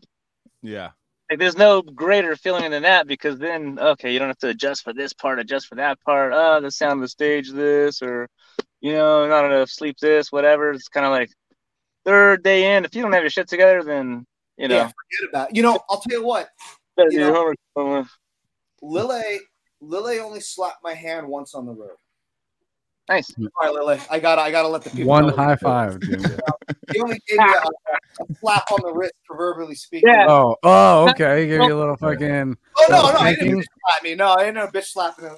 No, a little spanking. He's like going halfway to the face, bro. You know, but it was after Oklahoma City, and he comes up to me and he goes, "Bro, you're not going hard enough. You're not going hard enough up there." And Alex Weber's next to me, and he's laughing because he's like, "What the fuck is he talking?" Like he's up there sweating his ass off. And I'm like, I'm trying, Lil, and this, and he was right. He was right. I mean, in his genius and his wisdom, Lil was right. He goes, "Look, you know this music well enough now. Yep. Now it's time to deliver the spirit. You come through." And the thing about touring with Defeated, and I know it's the same with Ricky. Diego and I were talking about this, I think, when we were hanging in San Diego in regards to playing with Ricky. where, first of all, unlike a lot of bands, you know, not that there's anything wrong with it. Like, there's a lot of value to having consistency with the click. There's, especially in metal where it's about delivery and execution. I'm about it. Contextual, right? But with Defeated, there's no click. It's all dictated every night on how Lille is feeling. Right. Yeah. How is he going to count it off? Is he feeling the crowd that night? Is there a cute girl in the front? Is there all the same shit that we all know about? You know, real life, real feelings. Yeah. And that's going to dictate how the set is going to progress. How even within the same song, those little moments of speeding up, slowing down that make it truly sick, brutal death metal, you know, like the in between, or like I think about like that's kind of the jazz element. Like, yeah, totally, bro. I play with Lille. I mean, that really playing jazz, playing with like bebop drummers who were thinking wide, who were thinking in the moment, and who were dictated by their emotions. Compared to fucking Gruber, because I look behind me and he's just feeling himself. Yeah. He's just feeling Lille. It's like he's the heart soul. So you got to just grab onto whatever you can, and you got to be open-minded. You got to be flexible. You got to be listening. You know, you have to be really present playing with someone like that. You know, and what that means is you have to know the music like the back of your hand, because if you're up there worrying about notes, and not that I didn't fuck up. And the thing about it is it was really nice to know that Lille, Josh, Jake, Ron Kachnick, Mike Heller, guys who I perceive as being untouchable still, perfect to me. Yeah. Would have nights where they got off the stage and they're like, fuck, I fucked that up. Or, it makes it almost, it like reaffirms like your own insecurities and your own, the things where like, there were nights when I'd get off the stage and I didn't feel good about certain things. And you realize everyone has those nights. It's not a big deal. And the thing about it is Lille, you don't care about the mistakes in a short-term sense. Like, obviously, you know, you come back to the next tour like an athlete. You go into the off season, you train, you come back correct. But night on a tour, he's like, no, I want it to be about the energy and the spirit, man. You got to be delivering 150% every single night. And that was something that was a challenge to just, because that's a conceptual thing, right, Diego? Like, that's a conceptual thing. That's like a... Well, hopefully you feel your music when you represent your music on stage. Totally. You know what I mean? You could play your shit in your fucking room or your garage or whatever, dude. You know, all day long, church, whatever, you know? And, I mean, nowadays, if you're on church, you're on stage as opposed to, you know, here's my composition, you know? Oh, yeah. Okay. Wait, real quick. I was going to say that Lille, right, in that moment is telling you to take your mask off, bro. And that's a very hard thing for a lot of people to do. But the one thing that he's asking of you is to just be you. He knows you're capable. He obviously knows you're capable. You're on stage with him. So he's saying, hey, I'm being me over here. Obviously, you just mentioned that. You could feel him being him. Yeah. But he wants a band of everybody being themselves. And everybody being about delivering the spirit, the maximum brutality. Yeah. That is. And that's sourced from Consume the Forsaken. That's sourced from, you know, Trading Pieces, Path Awakening. First, As Time Begins, you know what I mean? Like, that's sourced from Diabolic, which Diego turned me on to, fucking out in San Diego. Diabolic. Monstrosity. Old school sort of death metal, man. While I have Diego here, one thing that I have to say is, even though I got into modern brutal and technical brutal death metal first, my heart now more than ever sits in 90s death metal, because man, that shit, those guys didn't give a fuck. Dude, Deicide, Suicide Sacrifice. That thing that Steve does, that little like, dun, dun, you know what I'm talking about in that verse riff where it's like, dun, dun, dun, dun. It sounds like they're tripping over stairs. You could put that on a metronome, but that's what makes it sick, man. It's like that stuff is like in between the lines of reality. That's one thing that makes I think you stand out, because I always talk about, I've talked about it like 4 or 5 times in the podcast, of like climbing the ladder, of starting with a more like a mellower metal band, then get crazier, then get crazier, then get crazier and crazier. You went like full on jazz, but the thing is, it's so rare to have someone that's so like fluent in jazz and music, and then find out about death metal in the middle of that, and then go and then start at like the height of the crazy shit, then find you went down got another cheat code, got to the top of the ladder, like where the fuck am I? And then you started going backwards, like, oh shit, this reverse is engineering. 90s is sick. And now I like put on Melissa, and I'm just like, Diamond's the greatest ever. It all relates, but man, shout out to real quick Kevin Mueller, I think just rated us. Shout out Kev. Suffocation. What's up, Kev? All that shit. Yeah. Thank you, buddy. I love you. While I have Diego here, so something I just want to throw out, and dude, Diego, I can't say it enough. This guy, the things that he said to me, the things that I needed to hear from somebody like him. Again, this has been such a short amount of time, man. Like, yeah, for sure. Like it almost overnight. Like all of a sudden, it's like 0 to 100. You're on the road doing this every night. You know what I mean? In your favorite band in the world, it's like it's a lot, But the thing that tripped me out and still trips me out the most is standing in the shadow of Christian, who I need to acknowledge. I don't think people acknowledge him enough for being the lethal motherfucker of a guitar player that dude was, and the personality that dude was on stage, The single guitar. It's like I would feel that dude every night I was on the road, from the first show I played with Defeated in Berlin to the last show I played with them in Santa Cruz. I felt his presence, and we've been in communication. I kind of talked to him a little before. He's been nothing but supportive, but man, that guy set the bar so fucking high. Mm-hmm. Yeah. It's like that trips me out more than anything. Yeah. It's like, okay, I have to figure out a way to honor his legacy while finding my own voice. Yeah. And you are like twins in the music universe, just generations later, Because I was in the same boat, man. I played so many shows with Discord and Nation back in the day, and fucking when I got and Maddie was always hella cool, like, yeah, bro, what up? Mainly when Discord played shows, I'd go and hook up a Maddie to buy the tickets. So that's how I got to know Discord personally.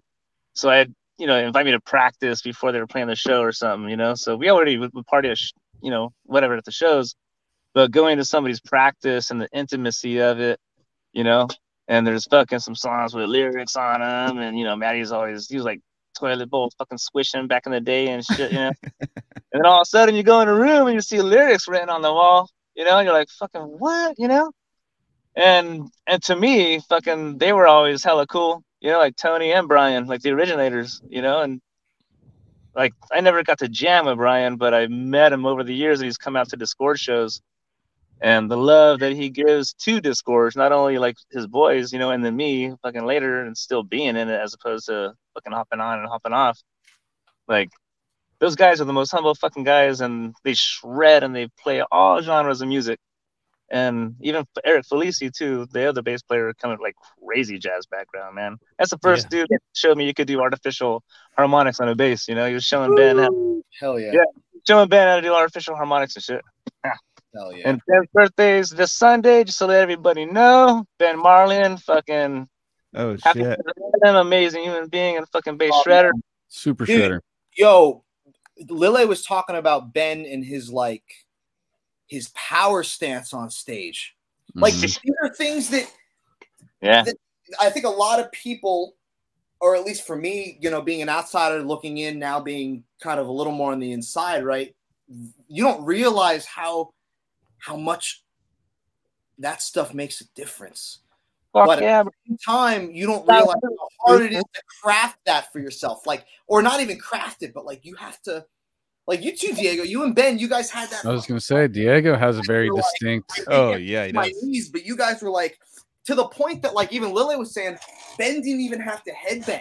His presence and his stance was so fucking brutal. You got the vibe. That's perfect. That's a perfect. That's the way. Eric's just up there, just Yeah. This guy is all sick. No, the best way I could describe like Diego and Ed and Ben and stuff. It's kind of like this like undulating. It's like this like fluid this thing. like this fluid this like flow that's coming towards you, just like bringing this like energy, dude. You know, and you know, doing it like that every night. Like, yo, you look at a Terrence Hobbs. I same, that's similar. With, the Artifact Brutality magazine that's been coming out about this, and I made mention of this, where it's like, man, I look at you, Diego, I look at Hobbs, I look at Ronnie. Like, we're not talking about, in all due respect, young guys, man. Yeah. Mm-hmm. And I was out there with Ron every night, and he is kicking my fucking ass on that stage. I got to play after him. With his energy and his spirit, there's no excuse. And that's what Lille was trying to say too, man. And he's right, dude. There's no fucking excuse for not going 150% with every element of the delivery of the music. Not just the notes, the chords, the scales. Honestly, when it comes to the show, the kids don't care about that, man. That's for you to worry about. Like, you can sweat if you missed up a squeal or not, you know? We're like guys in time, bro. Like, what we see is a one note out of a 64th of a second. You know, shit, that was like 5 seconds right there, you know? And the crowd's all... Even people that know your music and, like, friends that know your music, like, sometimes those little things, I didn't hear a fucking thing. No, they don't catch it, man. No, you're your own worst critic. Yeah. It's good to be hard on yourself, but fuck, man, when, like, some of those, you know, like John from Cephalic Carnage, man, certain nights, if you couldn't hear some shit or fucking on tour and multiple drum sets or something, you know, that guy is fucking so sick, you know? Totally. Like, sometimes, dude, you know, fucking just like myself, dude, I fuck up on, especially with cephalopsis later, trying to play bass, dude, I'm fucking up on some shit, you know? Yeah. Everybody fucks up, dude. That's so funny. I was just about to say Elon Musk fucks up, but I'm now thinking like, y'all guys, y'all are the fucking. I'm saying y'all a lot tonight. I was gonna say you guys are the Elon Musk of caveman music. Oh, dude, cancel me. Consume the first. Send me the party, Anthony. I'll tell you what, you know, just last thing I'll say, kind of one thing that really stuck with me is there's this really great jazz drummer named Lenny White, right? Of course. I was playing a gig with Lenny, and I got off the first set, and I was super dark, man. I was just like not feeling it, and he could tell. And he pulls me aside, and again, that old school, we got it from Miles, that very like stern, hard old jazz vibe of like, listen, young blood, you know what I mean? Get your wipe the frown off your face, you know? Yeah. All look bad kind of vibe. But he was just like, look, you look out in the audience. Do people have a good time? I'm like, yeah, people seem to have a packed club and everyone's having a great time. He goes, then you did your job, and that's what matters. It's that's good. Yeah. That's the thing is, I mean, look, everyone here, I know just based off of Odious, I know Joseph and I have talked a lot about music. I mean, obviously the dude crushed it in Chicago, dude. Yeah, bro. My pants in ecstasy. It was so crushing, man. TV. Yeah, it's very fun to watch Joseph play his kid. Dude, unreal. Oh yeah. Unridiculously sick, dude. But it's like we hold, you know, you hold yourself to a level of musical accountability. Yeah. But I think I'm trying to learn and just through experience and even talking to and seeing how Lille, Jake, and Josh, those guys are like my older brothers, you know what I mean? They're veterans, man. Those guys are kings. So it's all about absorbing, just keeping, you know, paying attention, you know, don't talk too much, listen more kind of vibe, right? Just like pay attention and realize that, like, if people have a good time, right? If the kids leave the show and they want to buy the t-shirt, if the pit was going, who fucking cares if you had a bad night, man? Deal with it. Go back to the shed and practice, you know? Doesn't make a difference that night.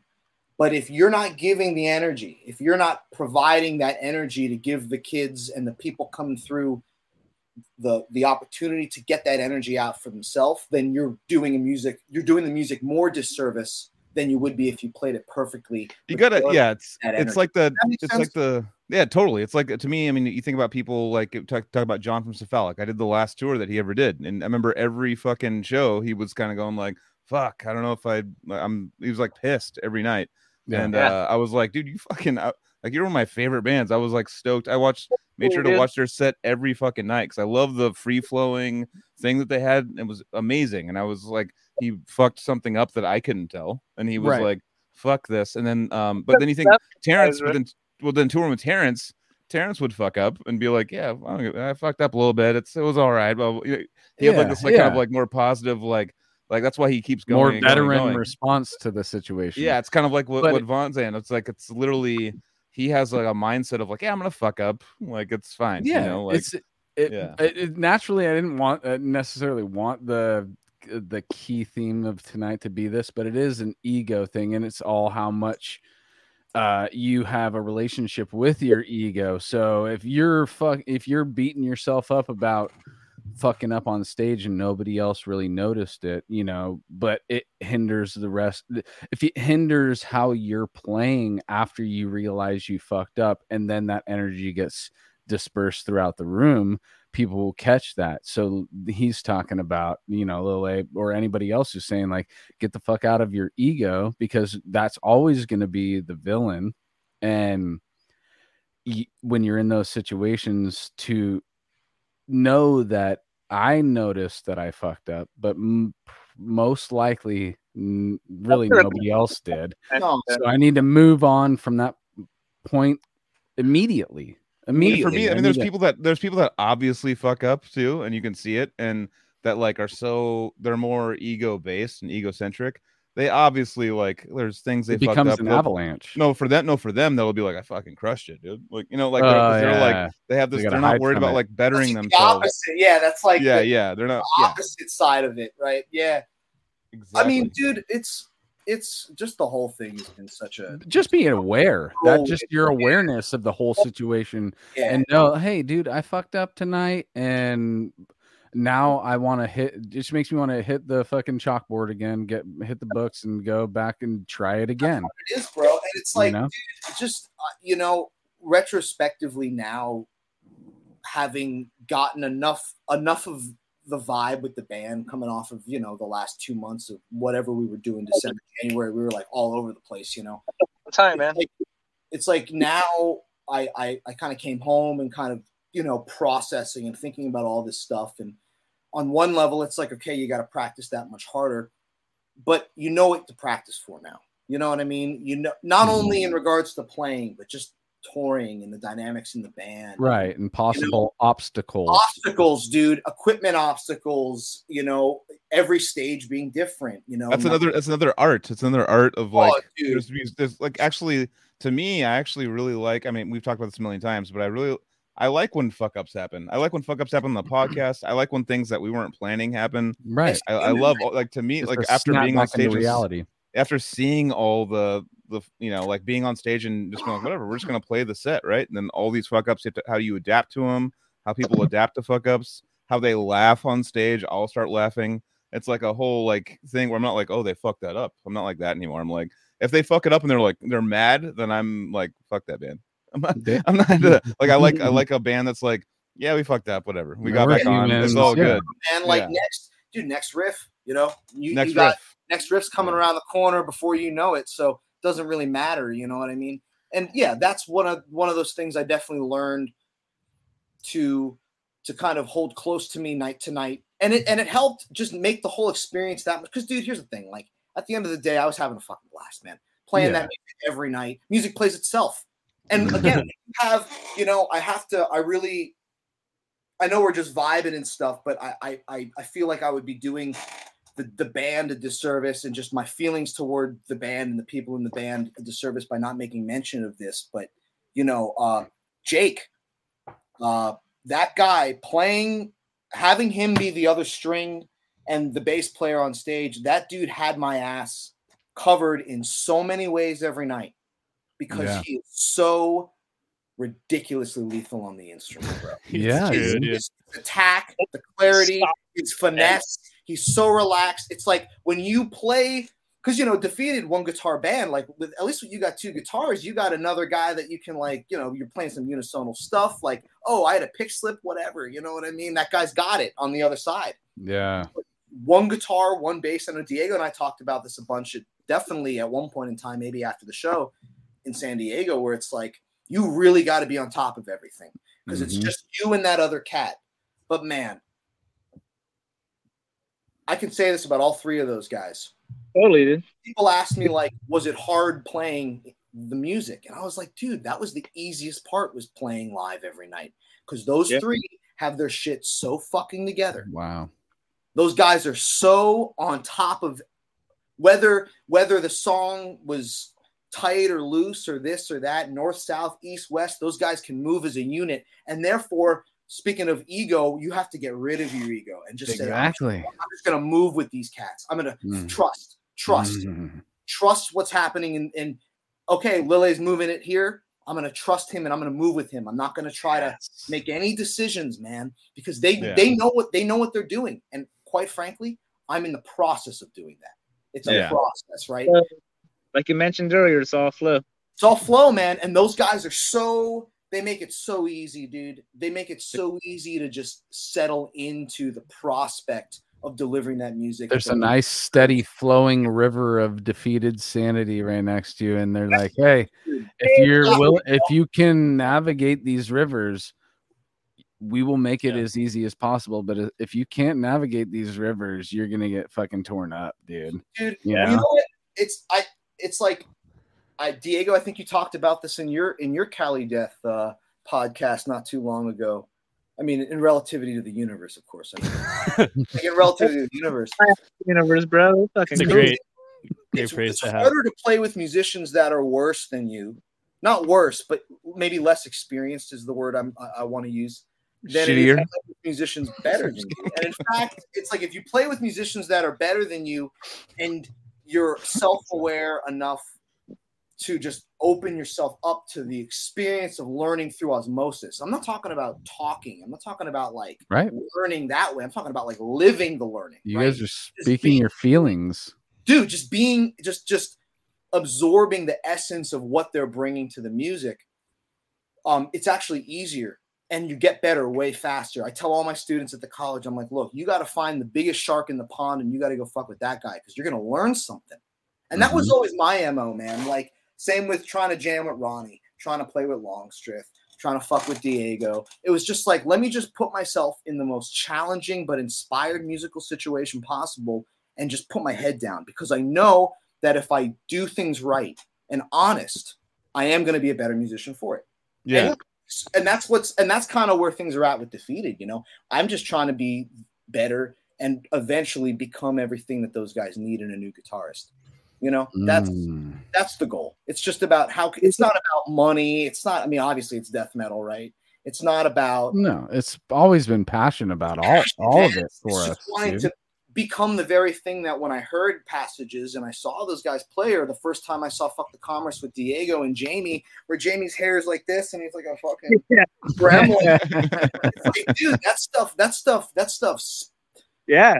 Jamie was like, you know, it's like, dude, that's what it's all about, man. That's why I get out of bed in the morning now. Well, I was just gonna say I was younger. I wasn't even old enough to buy alcohol before I realized that I wasn't going to make any money in metal.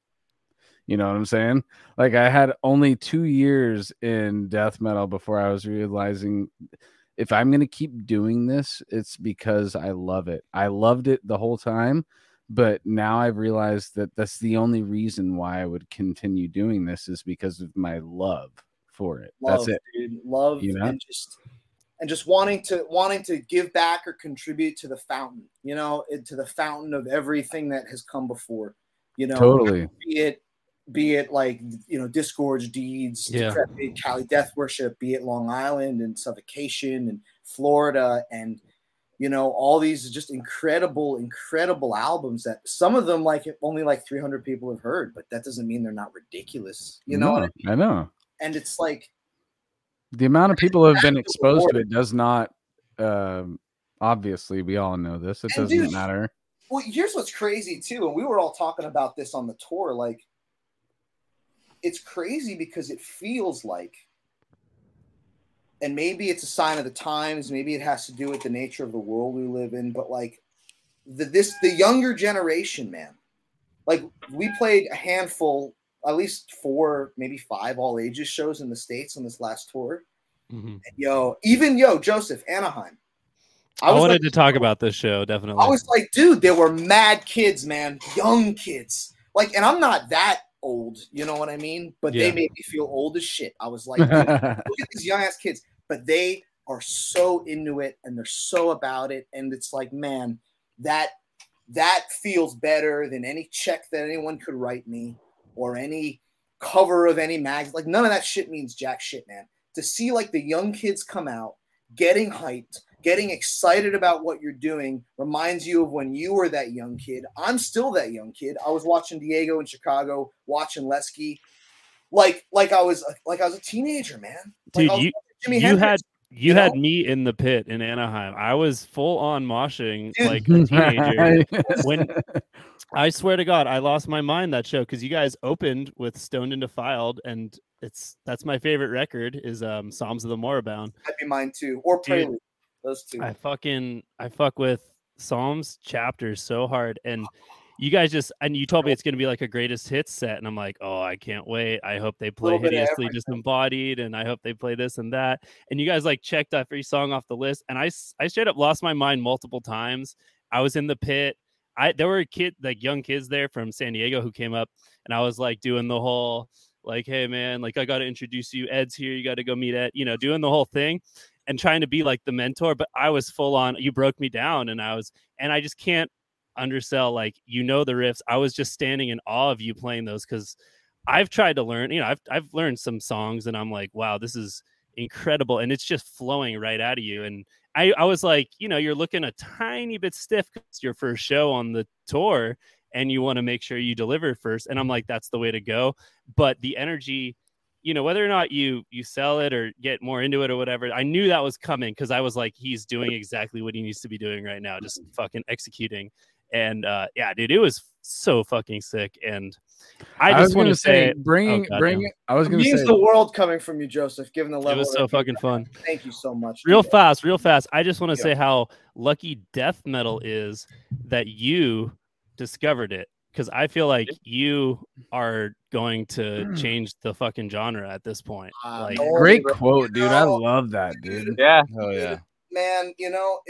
Can I like a guy with your amount of talent and knowledge? It doesn't come around often that someone decides to get into this extremely underground esoteric scene with as much passion as you did, and not treat it as a tourist for more than a couple years, but become like one of the actual finest purveyors of the style. Yeah. Good job, Joseph. I saw him online, dude, for years. And I'm like, Vaughn Stoffey.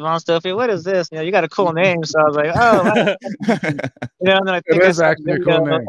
Here and there, and I talked to Brennan like years back. And then all of a sudden, you're fucking everywhere, Well, dude, and then I was hungry, man. I wanted to get off. It's like, get me off the bench and get me into the game. Yeah. Like, dude. I didn't want to sit, it's like you. Yeah. You turned out to be humble, dude, which is rad. Well, dude, I was just, and still, guys, even the opportunity to sit here and say any of this stuff to you guys is such a super thankful, dude. I mean, shit, you guys had fucking James Murphy here last week. Like, I know.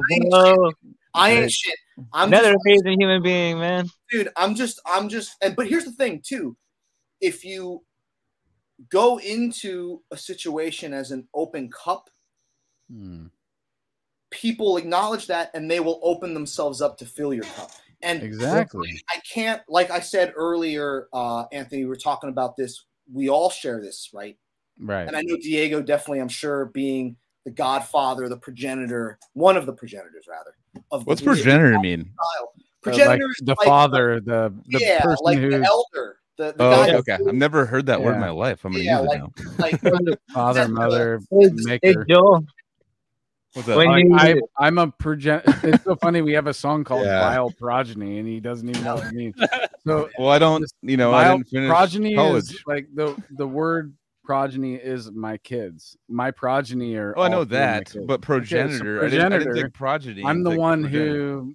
I'm the one who's passing down those professional genetics to fucking my offspring. Yeah, Wizalia in the house. Disgorge is the progenitor of Cali Death, dude. Like, okay, and that's the thing. Nowadays, I only listen to the same like 10 death metal brutal. No, so I only listen to like the same 10 brutal death metal records now. Right. I don't really. I listen to all kinds of stuff over the last couple of years, but now it's like, dude, and I'll tell you what, 5 of those 10 that's all California shit, man. Dude, like, Deeds and Disorders. Those are the progenitors of our scene. Yeah, that's the mother and father, or the father and father. We're from Cali, so it might be 2 dads.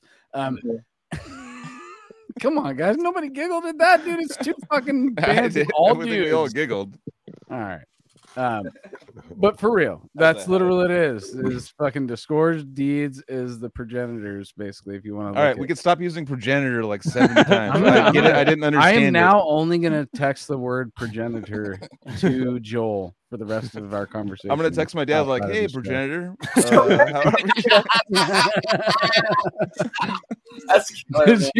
Did you progenitor any more children? Progenolate, you know. That'd be a good, Diego. Let's start a gore grind band called Progenolate, dude. Oh, there you go. That'd be sick. Just you, 2 guitars and a drum machine. We go wild, bro. That sounds sick. It would be wacky, dude. 1 minute songs, bro. You already have 4 fans here right now on the Generation. Gender reveal party in the house too. Don't forget those guys. Fucking Joseph on the stack. Yeah. Did you, Vaughn? Do you know about the saxophone death metal band we have? The other band, Casey and Diego and I have. No, I do not. You guys oh yeah, dude. You know, I'll link in the comments right now, dude. Let's spread love, man. Damn, there's like one video. There's a video. Maybe it's on Facebook. It's probably on YouTube. Yeah, YouTube for sure. I used to shred the sax, man. That was my jazz instrument. Oh man, the saxophone's the most modern instrument there is, dude. Could you imagine could you imagine, Diego? Could you imagine if you could do on the saxophone what you know what I mean? Like, dude, this guy can. He didn't play it for years. He just said, "Oh, you know what? I'm fucking Joseph. You know, I'm fucking cool. The professor's showing up. I'm like one of the amazing human beings as well, and I'm just gonna bring my saxophone to free jam with fucking the Wiz and KC." You know, so, Joseph, you're playing horn. You're playing the sax.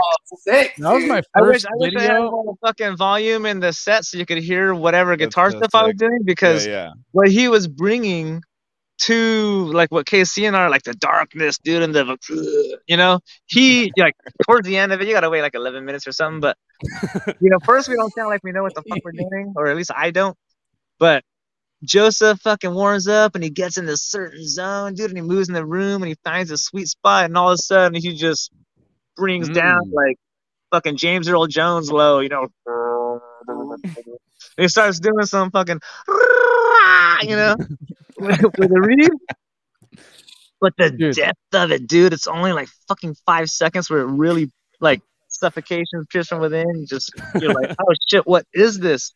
And that guy, dude, is like, I'm just gonna bring my sax and see what fucking happens. And that video made me like, oh yeah, bring a saxophone, cool man, fucking bring it on in, Dude, that video made me literally. It was like, Joseph's my friend, and I haven't even talked to him or met him.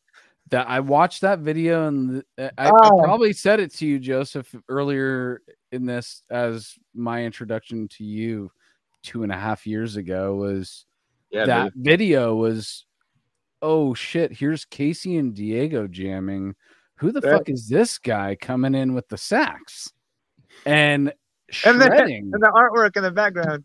Yeah. Yep. It literally was like, I need to know this man now, because I love Diego and Casey. I have my connections with them. And like, who brings in wind to these guys, Yeah. It's so cool. So cool. And around then was when that whole gender reveal party, phase was going on, and people died and whatever. And fucking, as nice and subtle as KC is, he's like, dude, we should name our band fucking gender reveal party, We're like, ouch. Yeah. I remember we got 3 videos that day. I think Joseph and I were fucking jamming the TVV set, and Casey and I free jammed, and then we had all of us getting down. Man, the Casey and Diego free jams are I love them. So fun to fucking behold, man. Super fun, dude. Yeah, Casey's feel Casey has the best feel, man, and Diego just sits in it like fucking butter on bread, dude. It's just brutal butter, dude. The most brutal butter, dude. That's right. Yeah, it's fucking so good, man. We gotta get Vaughn over here to Cali to hang out and jam. We gotta hang out in person, Vaughn, dude. Yeah, you get right in with our clique, dude. Fuck yeah. The road is like such a trip because, like, on one level, like especially in the States, right? Like getting to go out, and I met so many of my heroes, dude. Like Ed, shout out to Ed. Yeah, love Ed. Lord of the Rings. I was starstruck meeting Ed at that Anaheim show, dude. I was like, holy shit, dude. Like, you played on Parallel stuff. Like, I'm here, you're here. Like, we're in the same space. You know, I still am not over that stuff, dude. Every time. Imagine going to Disneyland with your family, and then you get to hang out with Ed and his family in Disneyland. Dude, that's my situation. I'm like, okay, dude, I love Discord so much for several years. You have been like this guy. Oh, dude, now our kids are running around and chasing each other. I'm cheersing a churro in front of the fucking castle and fucking Disneyland with you. I'm like, what the fuck is going on, dude? Is this real? Like, is this actually happening? Dude, Isan is just a bundle of love too, man. Oh yeah, dude, that boy is like, he's so crazy smart, man. Heather and Ed put in like a shitload of work, like for what the extra work that it takes to be a parent, you know what I mean? Like, as smart as that kid is, genetics or whatever they are, but you know, he's always on his shit and he's full of love, and when he's a boy, he's still respectful. Right. Like, I can imagine being at Disneyland, like, you know, I'm gonna be there, Disneyland, you fuckers, you know? Hell yeah. You know, that's I'll like, go glad with you guys got to connect, because I met your wife when we were in Vegas, and you guys just all of a sudden walked up on stage, and I thought you were like, you know, random people WWF or something, you know, all fucking suave it out, you know? Yeah, dude, I was all fucking. I was definitely dapper that night, dude. Yeah, I definitely did not look like I was supposed to be there.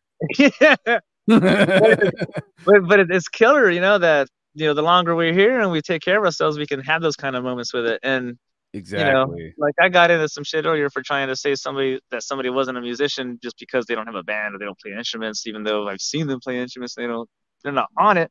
You know, it's like, when you put in the grind, it's just a different, you know, it's a different beast for those of us that have put in the grind. And, you know, we're not any better than anybody else. And music is music. And there's musicians out there that don't even recognized game. Yeah. Until they pick up an instrument, dude, how do you know you're not a musician until you fucking pick it up? You know what I mean? There's so many people up here that just know rhythm, timing, drops, feeling, everything. They haven't done it, you know, with ease yet. So, yeah. Man, fucking the frequencies and the vibrations of the universe, just like us talking and all these electronics and shit. Something you can't see, but you can only feel. Something you can't see, but can only feel, man. Yeah, man. I'll tell you something too. I just want to throw out there that's been really refreshing for me. And there's a couple people in particular I have to bring up, because there's been a lot of people that have had my back and continue to have my back. But again, they're all like elders in a way. Like, even I look at Lil Jake, and Josh and I are around the same age, but I mean, I look up to that cat for a multitude of reasons. I mean, that's hands down. I look over on that stage and I see him doing his thing on vocals, and he terrifies me. It's like all the light in his eyes goes away. Like, dude, Josh is he's on some. He goes shark mode. Evil, he goes shark mode, dude. I don't know what. You know, Jake and I go and we warm up and we play a song, and I don't know where Josh goes the hour before the set. I don't know but when he comes, I'll tell you, because you know he's like the nicest guy in the world. The glasses, dude, and he's an adventurer too. Have you seen some of the places that he's fucking gone to? Josh Welshman. Love you, brother. Jake, it's such a pleasure to have him on. Love you guys. Just wanted to say it and spray it. I love you, cats. But listen, like, there's all these people, right, that I'm still kind of always looking up to. And it was great being on the road with Malignancy, by the way, because Ronnie and I go way back. That dude had my back every night, was helping me with my gear. I told him, Ronnie, you're the sensei, bro. I'm here to help you. He goes, no, you're the headliner. That's how we do it on the road. I was like, yo, Ron. Never felt right to me. I said, I'll say it, and never felt good any night. I always was like, come on, Ron, I can. But that's not it's like you're saying, Diego, it's love, man. It's everyone just trying to have each other's back and make the tour as easy and, enjoyable as possible, given all the things. Shit hits the fan no matter what. So if you can control it, try to make it good, right? Hey, Vaughn, you want to be on the spot right now? Huh? So you want to be on the spot right now? Oh, no, put him on the spot. Which spot are we talking about? I mean, I kind of want it. No. Okay, hey, as the host of the show, I kind of want it, but I don't want to put Vaughn in a vulnerable place right now. Speaking of defeated Sand, we're all bros, dude. We know each other for a long time, up and coming. So, when like an inside, when Justin was in the band, Splattered was jamming, and he was like in the RV, with Defeated Sanity. And I was like, yo, bro, what are you doing, man? You got your boys in the van and you're in the RV, fucking. With Discourage, we always say rock star because as we were up and coming, there was a lot of fucking rock stars, dude. There was not as many humble motherfuckers that were shredders. Mm-hmm. Those who had the craziest attitudes fucking sucked or sounded like shit or whatever the case. You know what I mean? Nowadays, there's a lot of humble people and a lot of them shred, Yeah. So when I say rock star, it's like different generations of, and luckily with the music, everybody's fucking cool, But man, it's just the dynamics of bands and fucking learning everybody's shit and feeling everybody's shit. You put in the work and you feel it. That's all it takes. And you bring the best tool, which is a good attitude. Dude, well, that's the thing, man. Like. But did you set up Ron's gear at all for the tour? Dude, a couple nights I always carried shit when I could. The thing about Ron. No. Did you set up his head and his gear because you know it so well from playing on it night for night? You were like, okay, Godfather, here you go. Let me set up your gear and put your gasoline. Ronnie likes his shit, And Ronnie's like, he had his Kemper and he put it on and he. Yeah. I don't know shit. I'm learning. One thing that is happening right now is I'm going through a complete reconfiguration of my live rig and my live setup, and it looks like, Colin and I are going to basically what we're going to try to accomplish is sampling and profiling whatever. And it's going to be the VH140, right? The Ampeg solid state VH140, right? Nice. It's good enough for Hobbs. It's good enough for me. Oh, totally. That's the sound, right? Suffocation is the sound. To me. A compressor. Don't forget the compressor, man, if that's the rig you go with too. But anyways, like definitely looking into the Kemper situation, just something that's more ergonomic for traveling. Look, I wish I was in a situation like where I could have 3 heads and 3 cabinets every night. Who doesn't, right? But the reality is with the way the touring cycles are going to be and the demands of needing something consistent, I learned that watching Ron with his rig because night to night I was dealing with, different rooms. Sometimes the sound guy knows what he's doing. Sometimes it's a kid, it's just like, so make and break it. Yeah. But with it's a double-edged sword because on one level I'm definitely going to have a cabinet on stage no matter what, because I like feeling the physical air. I think that's especially because, playing death metal live is a war zone, especially if you don't have in-ears, right? It's a fucking war zone up there. You need something to ground what's going on here. You need something that's going to be physically providing that support. And to me, cabinets, whether you're going and running something DI or something analog, and you could tell too if your guitar's out, you could tell immediately. Like you can tell like if you have cabinets behind you, like when it's going DI to the crowd, you can't feel anything. You can't. If something like changes, there's a difference. You're like, like you won't know. You just keep playing air guitar for everyone. You know what I mean? Yeah. So like that's a really cool thing with having the actual cabs push air at you. I mean, but going back to Diego's thing, just because I'm not trying to dodge a bullet on it, there were in the early days, way before I was even playing, Ronnie was cool enough. Malignancy was cool enough to let me roll with them a couple weekends when they would do Weekend Warrior kind of runs. You know what I mean? Where they do like 3 nights. I'm sure you guys do it in Cali, right? You do 3 shows on a weekend or whatever. You drive a couple hours, just like not quite a tour, but like a run, right? It's a TOOR. Yeah, tour. And I would go out and help Ron and basically be like his roadie, be his tech, just take care of things, and just so I could be around and be hanging out. So I tried to, I'd carry the Yankee cases. I do what I could, but at the same time, it was a combination of, Ronnie kind of knowing what he wants and how to set his shit up. I'll tell you what, I always tried to get it off for him. I always tried to grab the shit and get it off the stage for him, Yeah. I think one thing that kind of blows my mind, this was super surprising to me, talking to Lille and Jake and just talking to people in death metal about touring and being on the road. Like, why wouldn't you want to care? Like, why is it such a big deal? Yeah, if you're available, like, help your friends. You hear stories all the time about guys in bands and egos and it's like, dude, it's like there's 4 or 5 people involved. If everybody just takes a box or two, it's done in 10 minutes. What's the big deal? But people have attitude. Even if you want to be selfish about it, you could just like get a fucking workout in, like lift some shit, like be healthy.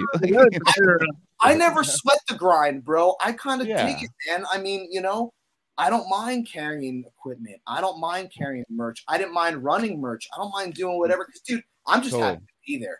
And still, I'm just thankful to be there every day, get to play my favorite music with my favorite musicians in the world for the favorite people in front who are kind enough to go there and support this crazy thing that we're all trying to do. So I never really understood why some people, again, this is just me. No judgment. Everyone's on their own trip. Everyone has their own story. In the hotel eating ice cream. Yeah, dude, whatever. I know that, the defeated guys hopefully appreciated that. Appreciate it. Yeah. Also, I got to give it up to the great Paul McGuire, man. Not an easy job. Yeah, that was cool as hell.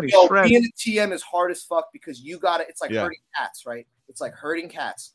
You got to you got to wipe every ass on the tour in your own way. Let's just That dude made me feel, and he also, he got down on me when I slipped up. You missed bus call by 9 minutes. That's some bullshit. You know what I mean? Yeah. It's not wrong. I'm green as a blade of grass with that shit. Paul was amazing. All those guys were amazing. The dynamics within the band seemingly have been superb. I remember we were talking about going into planning, obviously, for the next tour cycle we have coming this summer, and just talking about how we're going to, divide the work of who's driving, who's doing this, that. And we all kind of agreed. I mean, whatever the model was, whatever we had going as a collective unit for getting shit done, it was like the best tour experience those guys feel that they've had in a while. I had an amazing time. And again, it's about putting your ego aside. It's got to be about the platoon, man. Touring is like boots on the ground, That's true. Helicopter in the jungle. You do not leave the Marines behind. You take care of everybody, man. If someone needs help, if someone in another band needs help carrying a box out because of whatever, you carry the fucking box. Platoon is fucking the perfect thing because it's like you're on the same team, but like there's different platoons. Yeah. And like, but we all have the same purpose of like doing the same thing. So it's like we all have to help each other, but like we're all in different camps. The plane is the there's a common goal. Yeah. Well, that's a perfect thing. This is give me tea. I want to throw this back again to the context of coming from jazz and being disillusioned. I'm wondering, is that a difference with jazz? Because you were saying it's kind of like every man for themselves. Is it that also? Is the ego bigger in jazz too? Along with this question, so. I would say so. I say that because it's so individually centric. It's central. Right. Jazz is the whatever, the Diego Sanchez quartet, what I mean? Charlie Hunter trio. Jazz. Defeated Sanity is not a democracy. Charlie Cornyn, the Gruber quartet. You know what I'm saying? Like, I'm there to serve. I'm there. Like, I was talking to Lille about this today. It's like I've kind of put together everybody's role in the band. Like, Lille is the heart and soul. He's the mind, the heart, soul of it. Mm-hmm. Jake is the spine. Josh is the head, the eyes, the nose, the mouth. And I am the arms. You know what I mean? Yeah. That's what it is. That's the role. Like, it just in how. Maybe that's like super esoteric. I don't know. No, it totally makes sense. I'm into all the, I like bass and drums are the things that holds everything together. Yeah. You feel like Defeated Sanity is the Lily, Gruber quartet, and then Scorch is the Diego Sanchez. And not even just in regards Suffocation to is the playing, Terrence Hobbs quintet. It's like Diego and the Discords. What if we just figured out, or not figured out, but there's an alternate dimension where all these bands aren't called what they are. It's just literally the main songwriter plus quartet trio, right? fucking... right? It's all initials. It's all like okay. The Casey Howard quartet. You know what I mean? Like, that's a ring to it. It's got a nice ring to it, dude. It actually does, dude. I know. Get swinging. But we're there. It's like the Joel Hole. Let's do it. We got bass, drums, guitar, whatever Casey wants to do, and actually whatever Joseph wants to do too. Those two guys can play whatever instrument. Man, I really want to see Vaughn and Casey jam now. That's I would on love. my I would love to get out, dude. I'll tell you what, man. And that's something. One thing that was coming from. But here's the thing: it's not even jazz, metal, rock, whatever. It's just connection to your ear and the instrument, right?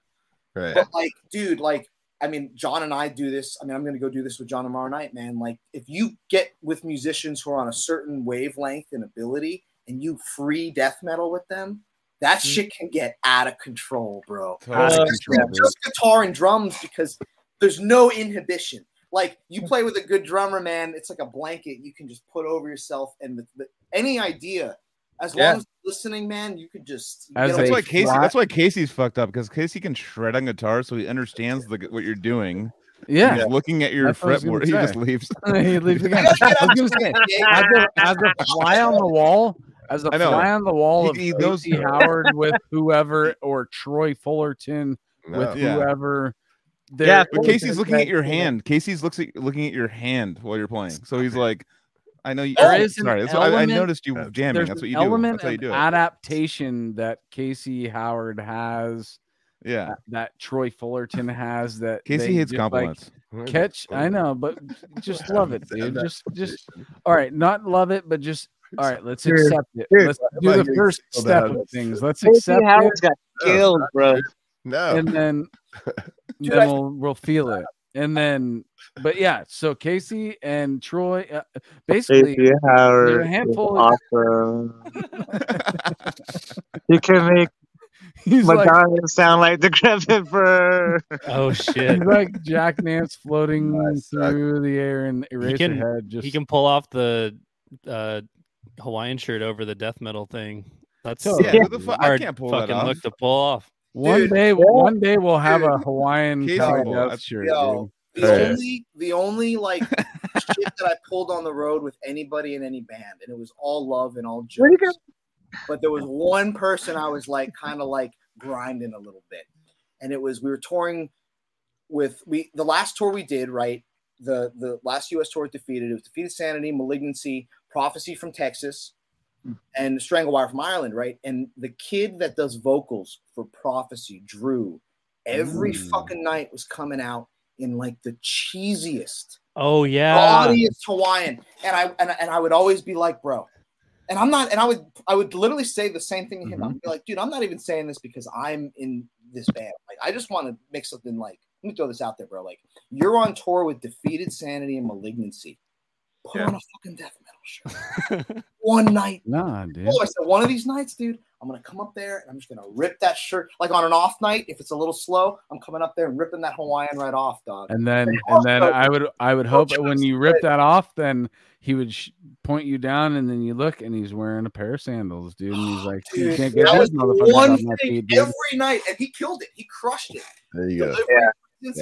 But every night I'm looking over there, I'm like, something's not quite right. And that's your porno grinder, gore grinder or something. I mean, yeah, dude, it was like dude, if you're doing death metal, you should wear black and just fucking darken up the atmosphere. I literally had to follow a band that was putting pig entrails all over the stage one night, and I would rather you attack those guys than the Hawaiian shirt guy. I'm just gonna say that right now. Well, you know what, Anthony? I'm gonna go with the pig entrails, bro. Or like with Lord Worm. Remember those videos of Lord Worm feeding worms to like kids? I bought those sandals. I'm kind of with that, man. That's wild, dude. I'm not wearing this shit on stage. I'm just like in my room right now. Dude, some people put hair between their toes. Put on one video of me on Casey's like, dude. Casey's like, he's gonna go deadbolt his door. Like, fuck off. Casey, it's different because you're still wearing a t-shirt underneath. Like it's different. Yeah, it's keeping it real. Shout out Icelandic death metal, bro. Yeah, dude. It's not like that. You know, you're juxtaposition, dude. Totally out of context, but please, if you're still listening right now, pause this and then go watch or listen to Ophidia and I. Go take it in if you have not heard that band yet. Please, they're pretty sick. I guarantee you will have a great time. From Iceland, California. Okay, I've got one big question left. Iceland. For our guest. So you've assimilated into Defeated Sanity. You found your place in a collective, but is there goals that Vaughn has beyond Defeated Sanity, or are the goals Vaughn has to make their voice heard within Defeated Sanity? Or is it a combination of both? What are your ultimate, because you say Lille is a guy with vision. I know you're a guy with vision. I just can tell. So I wonder what your vision is and what you, because and don't be humble here, because I like it when I hear the big cheesing, dude. Let's hear it. Yeah. Well, I mean,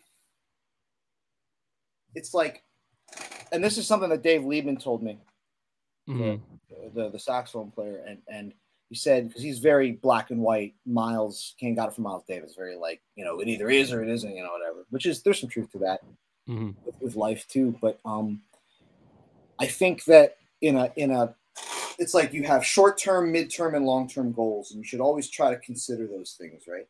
In a short-term sense, my focus is basically more or less entirely on nailing the new Defeated Sanity album. For sure. Because that's a monumental task in of itself. Now, luckily, I have Colin Marston. Another shout out to Colin.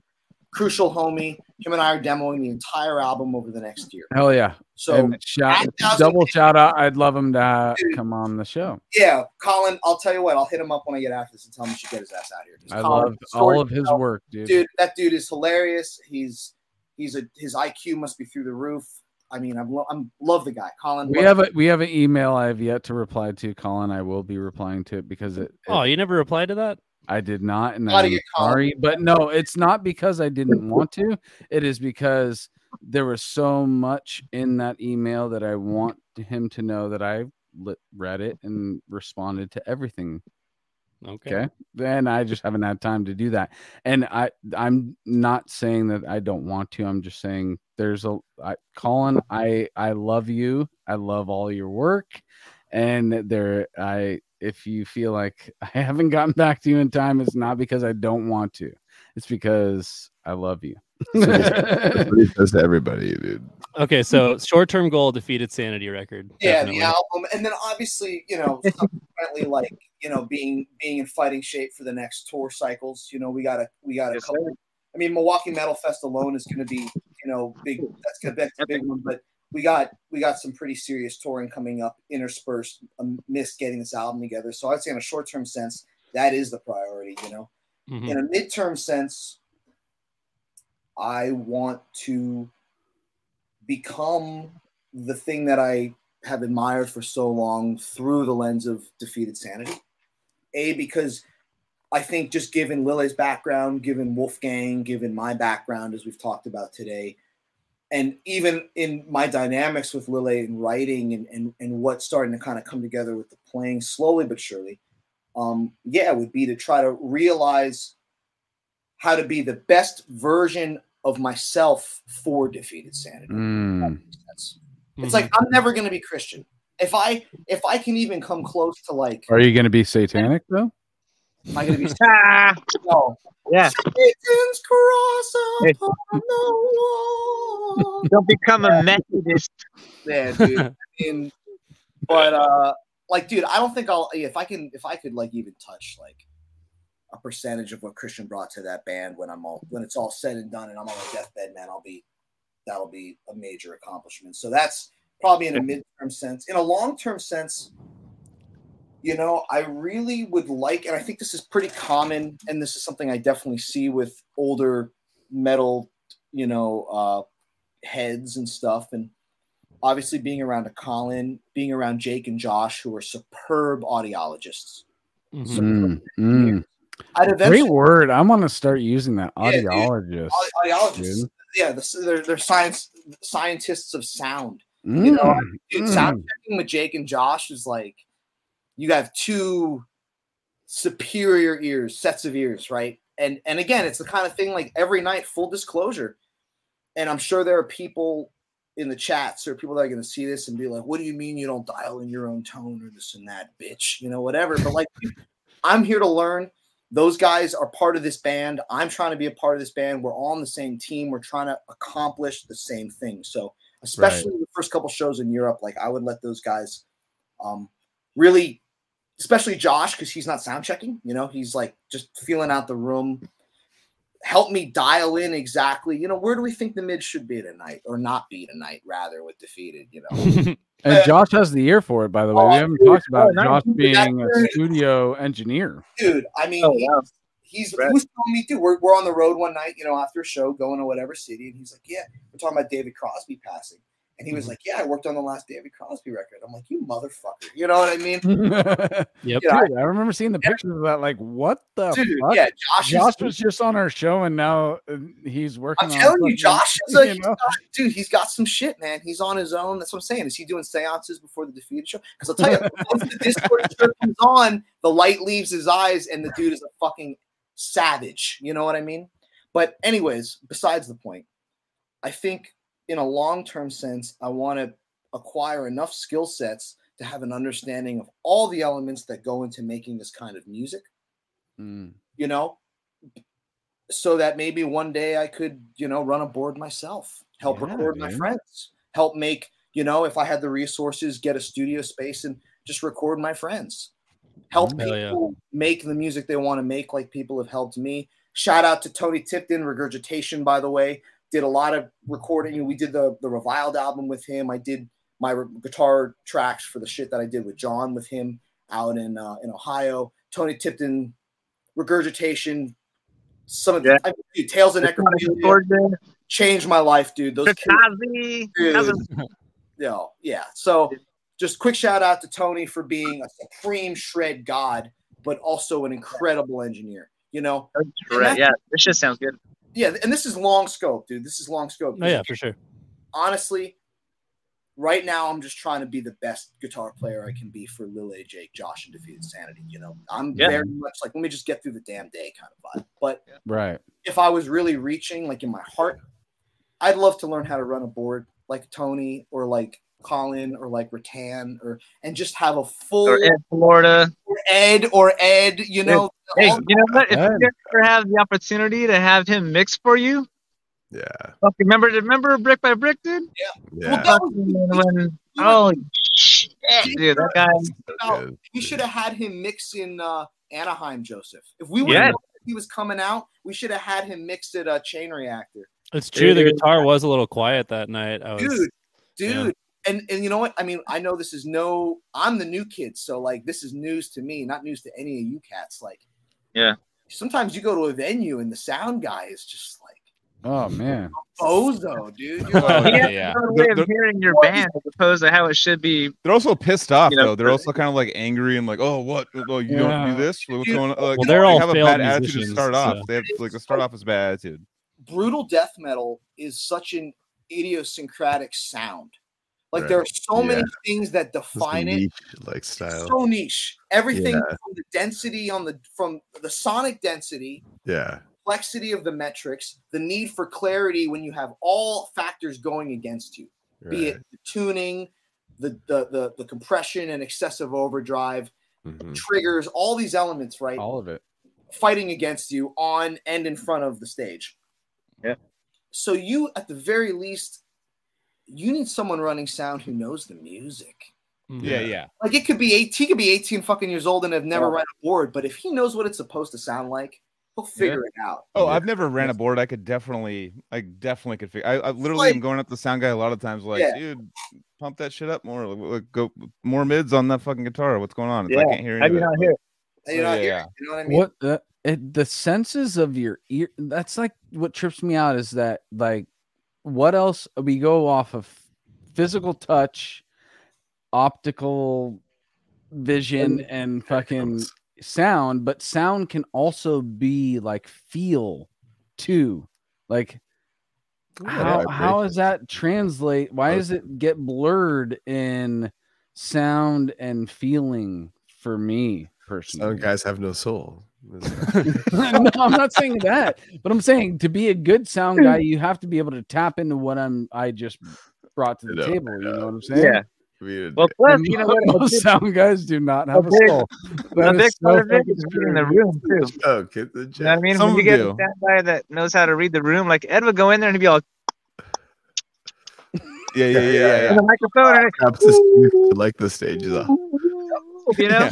And then he'd go all around, and all of a sudden there was no feedback anywhere in the monitors. He'd wave it like he was Kevin Hart's fucking comedy skit, you know, fucking yeah. all right, you know. And fucking all right. I mean, the best sound guys I've known. I mean, they've been like Woody from Black Dahlia. He's doing like Arch Enemy and like huge bands now. Fucking Johnny Knobs from fucking Cannibal Corpse is a TM and does the sound for Cannibal Corpse. Like he is like like the legendary status for the people who don't know what's a TM.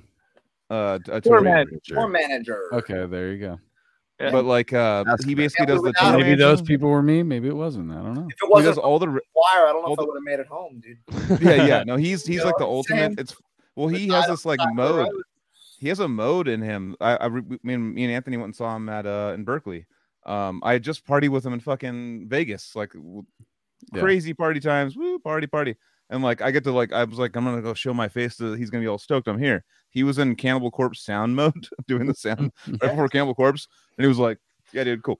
He was like he was completely just like locked in. Like, he was like, this is my job. I'm doing this first. Peripheral vision. And then he came up later and he's like, sorry, dude, I get in this mode and you can't fuck with me. Like, I was you like can't talk to me, you can't fuck with me. Yeah. Sound for Suffo. Like when I went to the show this last Saturday. Oh, this last one. Okay. Riley knew him, but we were back behind the sound. We watched Suffocation from like behind the soundboard. I forgot the dude's name, but he was like dealing with all kinds of shit going on, and like Dave Lozano was running up, and you know, like there's all kinds of shit and signals from the stage. It was chaotic, dude. It was crazy. Yeah.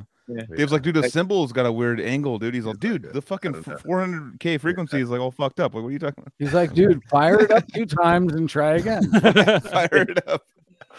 What are you talking about, Anthony? I don't know what you're talking about at all. Hey, I just want to shout out getting to fucking roll to observatory with some homies and see Suffocation, and then have Diego come surprise me, and then right in time for Jun, and we fucking him and me, dude. Right there. Yeah, dude, we were chunking it up, man. If you're in a room with somebody and that's going down and they're not moving, you fucking get why if someone's your friend and they're not bobbing their head to that part, you're like, well, we're not friends anymore. I don't know. Great, Joel. I'm with that, dude. Yeah. Shout out to Mike Smith bringing the grim reality. And this is a good time to tell this story. So right at the very end of Suffo's set, you know, with Ricky singing, Diego runs into the barrier blockade middle between the stage and that, like up towards Ricky, and Ricky's like finishing the set. He's like, we're a bit Suffocation. Oh, fucking Diego. Yeah. All right, good night. No way. Yeah. I ran up. I told Joseph, hold my beer. He's all, what? Well, hold my beer. What do you mean, what? Hold my fucking beer, dude. I'm going to run up and fucking in front of Ricky, you know? So all of a sudden, I'm timing it, you know?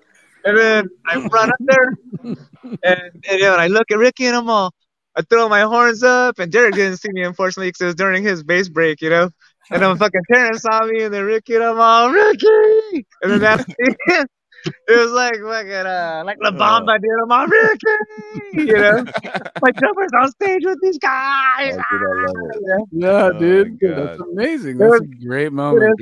That's not my character or my person, or you know, I'm like right. Bros, I love it. And talk shit like that, like beyond no tomorrow. But in regards to security and losing my privileges to travel the world, I don't fucking You know, I don't do anything. I don't give dogs peanut butter or anything, you know? I mean, dude, I remember speaking of I forgot how long it's been since the Wizard's been on the show. Dude, Diego, Give dogs peanut made my butter. night. you're the Dude, made my best, night, Diego. man. Dude, best. Oh my Oh, god. thank you, Joseph. That was such a great moment, man. And Bro, you know, dude. that was a killer bonding moment. You know what I mean? Like Dude. Ricky basically started playing drums, and the only beat he did was the Cepho Blast. Yeah. You know, now here he is, the vocalist of Suffocation, and And that's you know, such a trip. Derek's more as like a Pyrexia feel, like he's more groovy and slow, sludgy stuff. You know, and Terry starts shredding fast shit. Derek's like, ah, fuck, here we go. Okay, get off for this ride. But he loves groove more than anything, you know. Yep. So now him, like you know, Ricky's San Diego boy, you know, but he's from the desert initially, and you know, fucking Derek and I, we've known each other since we were like 15, you know, years old, going to buy, you know, records and shirts and stuff. And Love those you're times. death metal. Oh, I'm a death metal. Woo, you know. Mhm. And Totally. it's like, it's gnarly, dude. If you continue to So do what you do and you feel it and you take care of yourself and you're professional about yourself and you take Yeah. care of others, like good things will come, man. It's super Weird, it's cool such a shit giveaway. happens, dude, to where you're all of a sudden front row looking at your drummer singing for Disgorge. I mean, singing for Suffocation. You're like, wait, Yeah. what the fuck, dude? Like, Yeah. we've been doing this for this many decades, and this is the moment. This is that this is where it's gone. culminated in, you know? Yeah, And yeah. I can't tell you sounds how many great. shows like Disgorge opened up for Cepho, you know, for almost all the albums back in the day, you know? Yeah. What was the first one?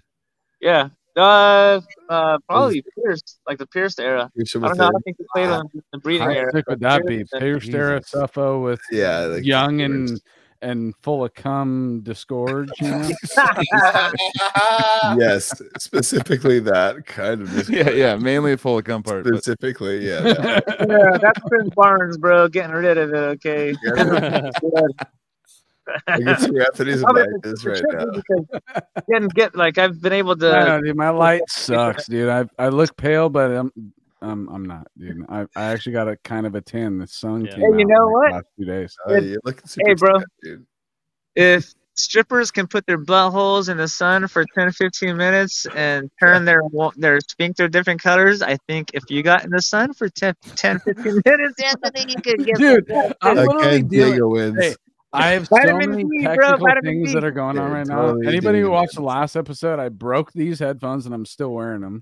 you got your McDonald's yeah. headphones, dude. We're You got way the golden- past that, dude. Hey, Vaughn, I know, but for the listeners who are just popping in now, the lights in this place have been going on and off this whole time. If you haven't been watching this, Yeah, Listeners, spooky, bro. I love it. I Yeah, love I it. know. It's just I have mechanics lights set up behind the computer right now to try and like offset new it, but bulbs? it's I still don't know. yeah.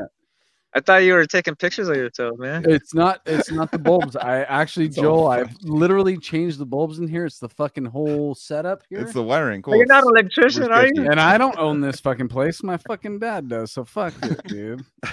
Yeah, I if just- it burns down, fuck it, dude. The bad The wiring. internet works, right? I can Hope you have still talk insurance. to you guys, right? All right, Joseph. Let Joseph bring us back on track. We've crossed the 3 hour. It's not stopped us Oh, yeah, every we have a time, but guest. we have just crossed the Forgot. 3 hour marker, and I know it is 3 hours later for Vaughn. It's past Oh, yeah. How you feeling, Vaughn? 1:24 I feel a.m. great, man. I don't. Yeah.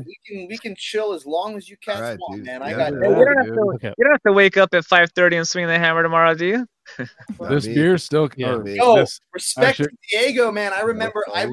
thinking because you hung on the RV. We were hanging with us on the Defeated RV until like 5:30 in the morning or something. Dude.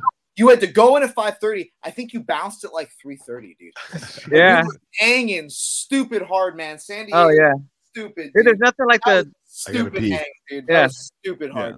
dude, it's like the adrenaline you get when you're leaving work. You know, you get all pumped and whatever, and then like it's like the Yeah. same thing for going to a metal show. You get to be surrounded by your bros and just this amazing energy. And I'm like, dude, I've been dying for this for years to be back in the energy and to do it. And honestly, you know, Discord's never had the opportunity to fucking really do what we could have done if Mhm. we would have just taken care of our shit earlier. You know what I mean? So now we have it at our fucking fingertips, and I see everybody doing their shit, And as humble of a fucking person and as educated, and I've talked to you on many levels of heart and dedication and perspective, Vaughn, And just like Joseph was saying, like, you've got a great road ahead of you, man. So surround yourself in the right shit. Dude. Yeah, I can already tell, like, I've already gotten like all the comments on the side, and I've picked up on myself, like the way you even talk about things, like the way you even portray or talk, like you're just meant for. I can tell that you're meant for big things, dude. And, look at you, fucking Ben Motter, like all these fucking. Oh yeah, Ben's the man. People you play, but then all the other legends in jazz you've played with as a young person. I was like, just man, right place, right time, right energy. Totally. Right energy, I think. I think energy. That's the main thing. I tell all my students, man, like they're like, well, how do you do this? Why X, Y, and Z? Dude, I just, take care of your shit. Yeah. Handle your fucking shit. But I'm a yes person, man. Because I trust myself enough to know that, like, if shit really hits the fan, I'll be able to get myself out of it. I'll be able to take care of it. You've been in enough newer situations just where life it's like life stuff. I'll either adapt or move. Jazz to defeated Sanity. Jesus Christ. That's I'll tell you what though. I want to say it publicly how much I appreciate, first and foremost, Lille, Josh, Jake taking a chance on me, man.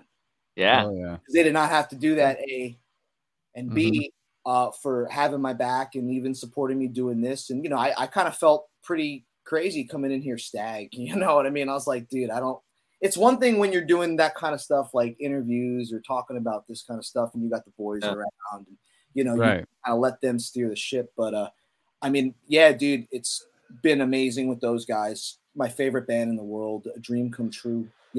I can't say anything more than that. And that's what drives me to want to that's why I do sweat the little things sometimes. Like, oh, the squeal or the rip wasn't right. Or, oh, I got to get the palm better. Because your standard is so high. Love. Yeah, love, dude. I want it to be perfect because it's perfect to me. It was perfect to me. And now it's my responsibility to try to make it as perfect. To keep it going. Hold the torch. Yeah, exactly. Hold the torch. A, take pride in your shit. Dude, B, I just want to say it again. The fact that I know this has just become a Diego love session, as it should have always been, honestly. You should have just got Diego as the guest again. I don't got shit to say next to that guy. I think you still had the first 2 hours. Dude, come on now. Music, dude, Diego, your music changed my life. You've been nothing but a mentor and friend and brother and elder progenitor, as we were saying. I just want to say this in front of all the Cali Death Podcast people, that your support, love, and mentorship is invaluable to me. I love you, man. Oh, yeah, I love you. I love you. Just to know you. Because again, this is new for me. I only started really riffing, like playing down pick on fucking Jackson with Overdrive 3 years ago. Yeah. So it's all new. I never thought that the day would come where I would even get to know people like Diego or guys like you, Anthony, Joel, Casey, Joseph. I was cutting grass listening to that shit, just dreaming of getting to play any death metal. You know what I mean? Let alone play in Defeated Sanity, let alone be featured on the elite, huh? But see, Diego, like I'm just happy to be on the side. Yeah, exactly. You got a sensitive soul. You got a sensitive soul, and you got a beautiful soul, and you got a loving soul, and that's you don't deserve to get it. Like, not that you're crazy smart and intuitive, but you've only been a part of the scene for so long, and you've only been playing live, like festivals and mini tours or whatever, for so long. And in reality, bro, you haven't even fully blossomed yet, dude. Now you're playing with dudes in a different country, in a different culture, and fucking everything that are shredders, and you're in it, dude. Like, you're writing the new album with them. It was like, this is what happened, bro. Like, life was happening and everything was cool, and I got to play with Reviled, and that was great, and we were cooking up all kinds of stuff. And hey, Skylar, Brennan, Austin, love you guys, love you to death. Wouldn't be sitting here without those dudes either. You know what I mean? Yeah. Everybody along the way. But it was like I did a really short period of time helping Chris Basile out in Pyrexia. Played MDF and a couple of weekend runs with those guys. It just for what he was looking for in a full-time commitment. It just, that music, as great as it is, was not really what I was looking to be fully invested in, you know? I'm into crazy that shit, you know? But it was like, that was in like March or May, right? So that's May, CDF, July, and then, or end of July, and then by early August, I'm talking to Lille, and then 3 months later, I'm in Berlin playing with Lille, and then another month later, I'm in Berlin, London, Reykjavik, 3 nights in a row, playing with Defeated Sanity for the first time. You know what I mean? Yeah. It's like, it just all kind of happened so fast, and now that I actually have some time to kind of sit in it, I'm just super thankful to everybody that has helped me get here, and I just want to be the best version of myself I can be. I know we didn't like, today hasn't been like super brutal, and, you know, no crying death metal, but dude, I like all the sickest shit, dude. But like, that's what you realize, dude. Like, I mean, look at Hobbs, dude. Like, arguably, like, you want to talk about the progenitor? Like, that's the sound. Oh, for sure. He's a professional janitor. He's always down, dude. He's always fucking down, you know. Cleaning up everybody else's shit, and sweeping all their shit up. Let me carry this. Why didn't you say that earlier, dude? I mean, that was perfect, actually. I know. Sorry, Vaughn. Listen to me, dude. Sorry. We digress. I really enjoy you. I enjoyed meeting you tonight. I want to stay in touch with you. But like, you make me excited about the younger generation coming up. I mean, you're not that much younger than me, but you're the way that you are. I feel a younger spirit coming through full force right now. Like, I just feel like death metal, what Joel was saying, like, I am fully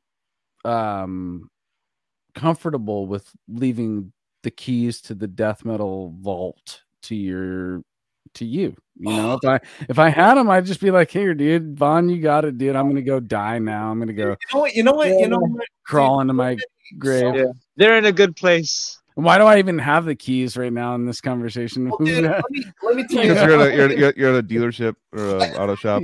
Let me throw this out there though, too, man. You went to Home Depot and got some made. I don't even know what that was. Such a pretentious move to be like, I have the keys to death metal right now, dude. Hey man, you made your mark too. It's been a while, but you had your shit. You just took care of it when you were doing it too, you know.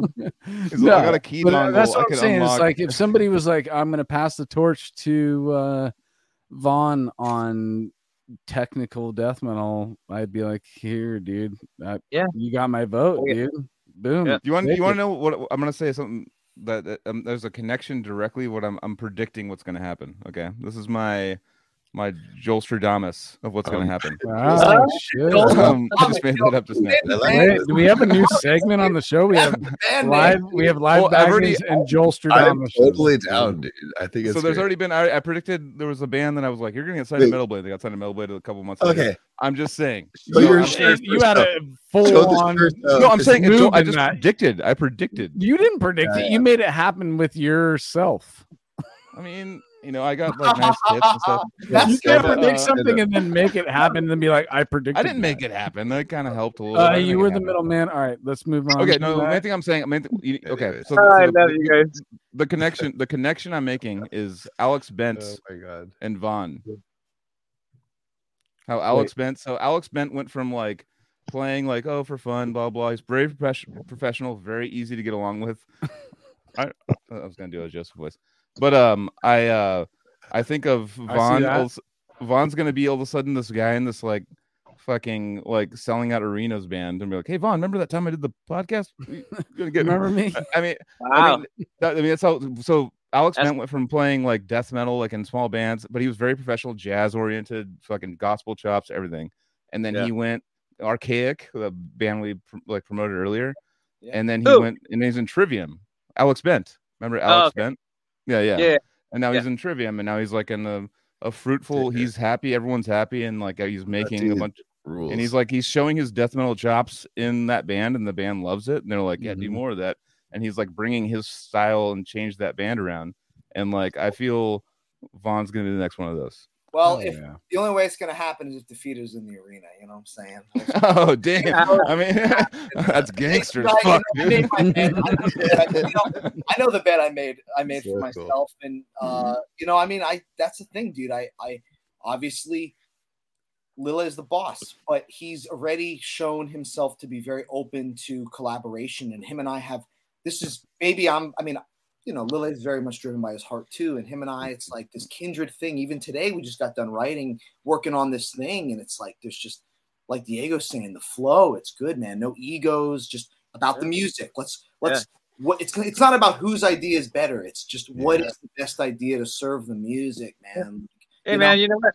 I'm going to give a shout out to Lily right now too. Cause I've known like a lot of you guys since you guys were fucking kids coming up, you know? Oh yeah. And like Lily is a mastermind, you know, like playing bro. Whatever instruments he plays, you know, all of them, and his fully trust everything he's a part of. Yep. Yeah, for real. And but the vibe, like he's always not like a rooter of the underdog, but he understands. Like he's so deep that he can understand that shit. And as concerned I was with you, Vaughn, like giving you like inside politics of we had Diego. You had my back.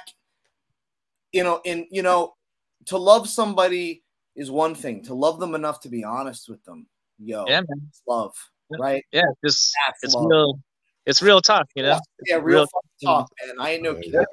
Sure, we've all, all of us here, have been around long enough, and it's nothing but love with all of our bros. Hell yeah, dude. So egos, like as much as egotism that we talked about earlier, none of us have it that are and here. And close on Lile, and we're going to close tonight, but we're going to close on Lile too. Yeah, but hold on. But Lile, fucking, I've seen that guy humble himself or become humbled or whatever, whether it's age or life or wisdom, fucking love you, Lile, man. And I'm glad that I get to see this fucking mastermind humble himself naturally, and the openness that you have to, like, you're just trying to give fucking death metal back the essence of what death metal has. Like, you always change the sound of albums. You don't fag out. I'm sorry, 1976. You change all your albums, but it always has a defeated sound. It always has a great sound, and nobody's judged anything that you've ever done. And to see you humble yourself now you're just having fun, and you found yourself, and you're not like critiquing anything, and you got some young blood here that's just fucking, his vibrance is just nothing but a new light, dude. And the thing is, like, I mean, we're in it, what I mean? Him and I are just, even the two of us, Jake and Josh too, everyone, just let the people know that the next Defeated Sanity album, all I'm gonna say is it's a return to maximum brutality, kids. Oh, dude. Yeah. Hell yeah. I mean, Sanguinary is a masterpiece in its own way, but I'll tell you what, you want to talk about psalms, you want to talk about passages, you want to talk about chapters, it's a demo day voice. SIK, baby, sick. So that's my plug for the album, the obligatory plug for the album. I know we got to wrap up, Anthony. I just want to. I mean, we're at this point, and I love all of this. I just wanted to say my whole thing with Lile is, hey, get ready for that ingurgitating oblivion, because that's fucking right around the corner. I'm smelling it coming, and Lile's a part of it, which is going to be such a weird and cool, awesome, bizarre collaboration, because that band I've known about for several years, and to now know that mind was involved in that, it's going to be crazy, dude. And dude, like that, Lile has such a, like, in death metal, it's harder to do, I think, than any other kind of music because of how dense everything is. Like, I mean, Casey, you know more about, I'm not a drummer, you know what I mean? But I played with a lot of good drummers. And, yes, the thing about Lile is, like, that dude has such an what's the word I'm looking for? He's got such a idiosyncratic sound. Is that the word for it? Yeah. So clearly him. Like, you hear him on like that a progenic penis. Yeah.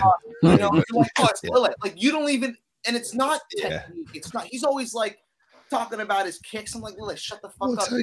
Technique. I don't care about your BPM. I don't care about if every squeal is perfect. I mean, maybe I know Lile does, and that's my cross there. But like, it's about it's about creativity, man. And like every night I would catch myself one moment at least, if not more, playing the music, and I would turn around because he would play something that was so out of this world in real time behind me. That feeling is the greatest feeling in the entire world. Better than sex, better than drugs, better than everything, man. Getting to turn around and look at Lily fucking Gruber playing drums behind you. Woo! Or Josh or Jay. I mean, dude, I'm so fucking, it's all love, dude. I wish I could sit here and be like, all like, oh, I'm, you know, sick always and this, that. But dude, it's all love, bro. I'm on the Diego side. Yeah, Lily, dude, we all love you, bro. Yeah, that mantra is really my everyday mantra, which is it's all love, dude. And you just said it, dude. And that's you just solidified our connection, dude. We're gonna be keeping in touch after this for sure, dude. Okay, Vaughn, man. Well, definitely. You can come back tomorrow, dude. We'll come back and what are you doing tomorrow? Yeah. Hey! I knew you guys would fucking hit it off on the podcast. I was like instantly. Vaughn's lifetime homie status. Let you pontificate about my bullshit, guys. Oh no, it was. We love to hear you. All good. But you're the progenerated pontification. like, okay. Real quick though, I have to do this. New York. Because, you know, with these podcasts, you just kind of like, well, before we wrap it up, I want to give just a couple last quick shout outs. Is that okay? Go for it, dude. While I'm here. Please, man. One thing that, going back to the ego thing, stay humble, one of the most amazing things has been, as great as it is being around my heroes, meeting people my age who are scaring the shit out of me. You know what I mean? It's one thing to see someone who's older than you because you're like, well, maybe I could be there one day. Yeah. But when you're meeting motherfuckers who are like, I'm going to be 30 in April, right? So, you know, I'm not like a kid anymore. I'm like trying to be an adult most days, you know? Mm-hmm. But like, dude, I mean, Joseph, you're in this category, but I mean, I just got a very important shout out. Mad Dog Matt Kilner. Hell yeah. That dude, that he is one of my favorite people in the whole world. I love you, Matt. Every time I see that dude, I'm terrified. And I found out that motherfucker is my age, and that's the most inspiring shit in the world. And his partner in crime, Nico, Iniquitous Deeds. Nico, you're my fucking boy. Oh, yeah. Nico, dude, I love you too, dude. Nico, you're lethal as fuck. Where's that new Iniquitous Deeds? No, dude, long time we've been talking about getting him on the show, dude. And he really does deserve to get an episode in. And Nico, I'm going to be talking to you soon, dude. Yeah, he's too busy peeling skin off of people and stuff, man. Dude, his art is actually sick. I've shouted it out on the show before. Scheduling on this thing has actually gotten kind of crazy, dude. So Nico, has no disrespect, but you should definitely be on this show. Your art is amazing. Your music is awesome. Yep. Nico's the shit. I've met him in person. He is all 100% should be on the show, dude. And I met him. It was like looking in a mirror. We're same age, same vibe. I like shooting guns too. I know Lily's gonna hate that, but I grew up in Pennsylvania. I like shooting guns sometimes. Nico likes shooting guns. Oh, he does, dude. And then, real quick, I got to shout out Christian Wensner. That dude was super cool to me. Taught me a lot. I took like 1 or 2 lessons with him, but that's kind of all I needed, you know, just to think about how that dude is a scientist, the German guitar wizard. Perfect. One of the OG defeated Sanity members. And that's the other thing, man. I saw Christian when him and Weber and those guys came through for Obscura, and I was like, dude, you're one of the only people on the planet who really knows what I know now about what's it like to like really be inside of that shit with Larry. Yeah. You know? Like, and it's like that's cool. So yeah. And Christian, love you, man. You're my fucking hero, the German guitar wizard. Yeah, he's badass. Grateful to even have that dude know who I am. I'll say the same thing about Craig Peters. I love you, Craig. Oh yeah, Craig. I love Craig. Fucking a monster. That dude's been super cool to me. I got to spend a month with him on the road. He's a great dude. Me and him vibed on billiards, hardcore, dude.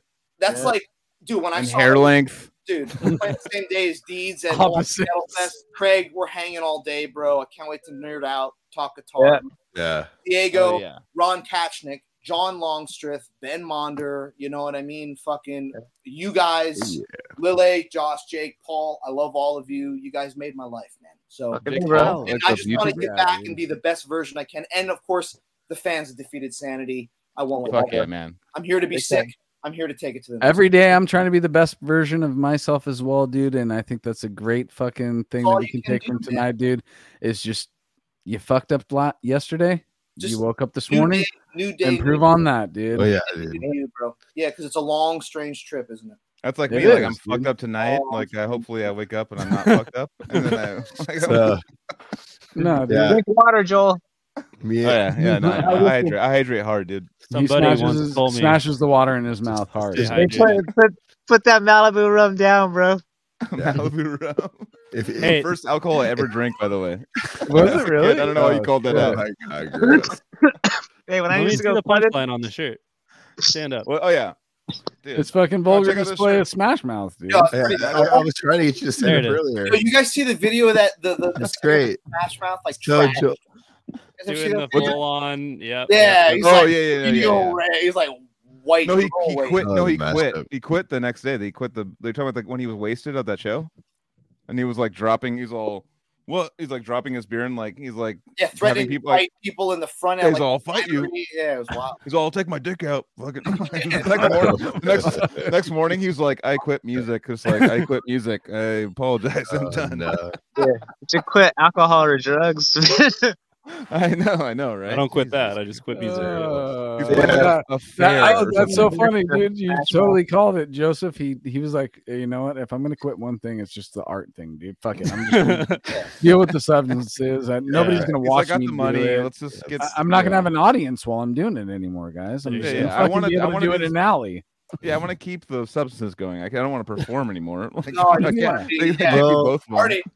I kind of understand that. Never mind. All right. See you guys. All right. Yeah. All right. That's all the wrap up bullshit. Battleforcecoffee.com. I'm ready, Max. All right. Fuck, man. I need to learn this one again, dude. Come on, Anthony. Come on. Cali Death Podcast, bro. I guess that's what it's called. Thank you. Right? Generator Rehearsal Studios. What's the rehearsal thing? Generator. Generator. Yes, dude. Generator. Oh, you have to double. Put on the video. But hey, okay. Well, actually, now that Diego's here, yes, it's a very special plug right now. Very special. Oh. Generator, everyone. Oh, something rehearsal oceanside.com. Joel, do it. Already did. So Diego, there it is. Diego, tell us about your experience at Generator Rehearsal Studios. Well, originally I used to jam out with KC over there, with his spot, and then he ended up selling it to a family friend that I've known. His sister, his name is Ben Pincock. And his sister's Amanda Pincock, and dude, I've known her since middle school. Damn. 7th grade. So all of a sudden, KC says, "Oh yeah, I'm gonna sell the place." And I was like, fuck, man. I thought he was gonna. Every time KC has a new transition, I think he's moving up north. Yeah. And I'm like, you're like, this is my bro. We never see each other, but he's like always right there. He's like not far away. Yeah. And so all of a sudden he says, "Oh yeah, he pays in a." It's gonna name it Generator Studios. And I'm like, I know this band Generator. It's like a punk rock fucking band, like old Pennywise and Lagwagon and that kind of stuff. Yeah, Generator's like a Bad Religion. Yeah, Bad Religion feel for sure. Yeah. Oh, it's his cover band, huh? Yeah. So all of a sudden, Casey's like, "Oh yeah, fucking band." So I go over there, to jam out with Casey and actually with Joseph too for TV fucking shit. And next thing you know, man. Universe fucking puts one bro in another bro's hands and they pass it on to the next bro and everybody's hanging out and he's still there, Kept it in the family. Yeah, man, taking care of shit. And it's he plays the drums, dude. He's a sick drummer and he's a vocalist in that Bad Religion Generator, which is the Bad Religion cover band. And yeah, dude, beautiful people, bro. Rooms for fucking rent. Yeah, just anybody need a jam space. In fact, there's an old story of like the first time I met Diego was at a jam space back in Claremont or no, Miramar. Yeah, whatever that area is. Yeah, Universal Sound. Back when I was in high school, just practicing with AJ, and you guys had like all this porn on the wall, magazines, dude, not digital, like magazines. Like, that was Ricky's wall. You know that's his wall, but it was gotta stay fucking inspired. Yeah. Dude, it was behind us. Me and Ben got to sit there and be like, "Oh yeah, like you sound really good, Ricky." You know, like yeah. Never mind all those beautiful naked women behind you. You know, it was his wall, but he didn't look at him as he came in. Hey Ricky, what makes you go so fast? Power fucking, dude. Just fucking chicks, dude. Just makes me go as fast as I can, dude.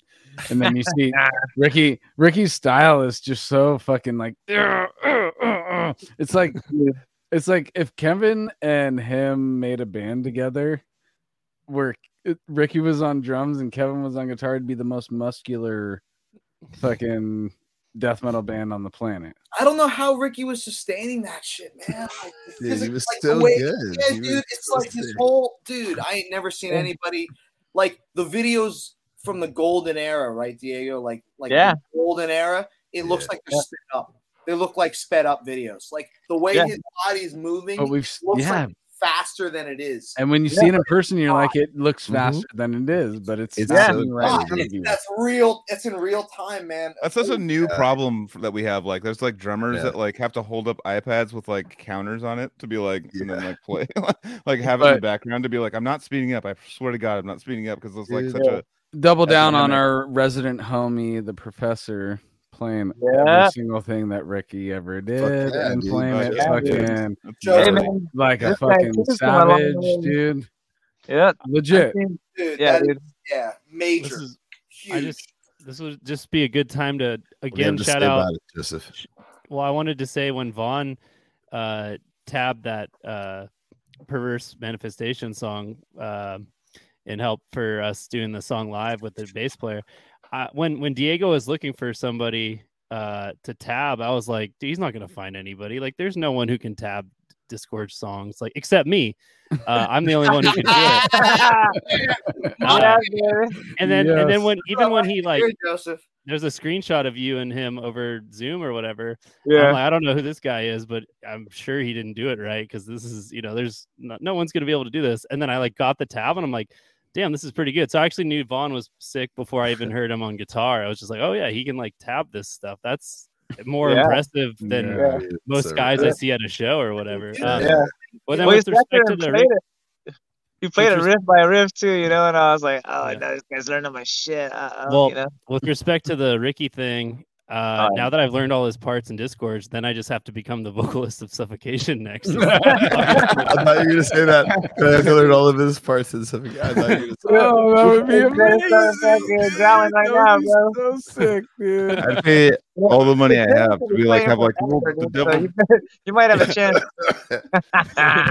Cali says we're quitting all our jobs. We're gonna go on tour with Suffocation because we all have to jump on the instruments that we're getting. It's like we all have to do the thing. It's like, all right, it's like we have 1 week to do it. What if we follow Suffocation and we play in the parking lot every night as Suffocation? Yeah. You know what I mean? Like, see that Foo Fighters video with case of what, you know what I mean? We have what?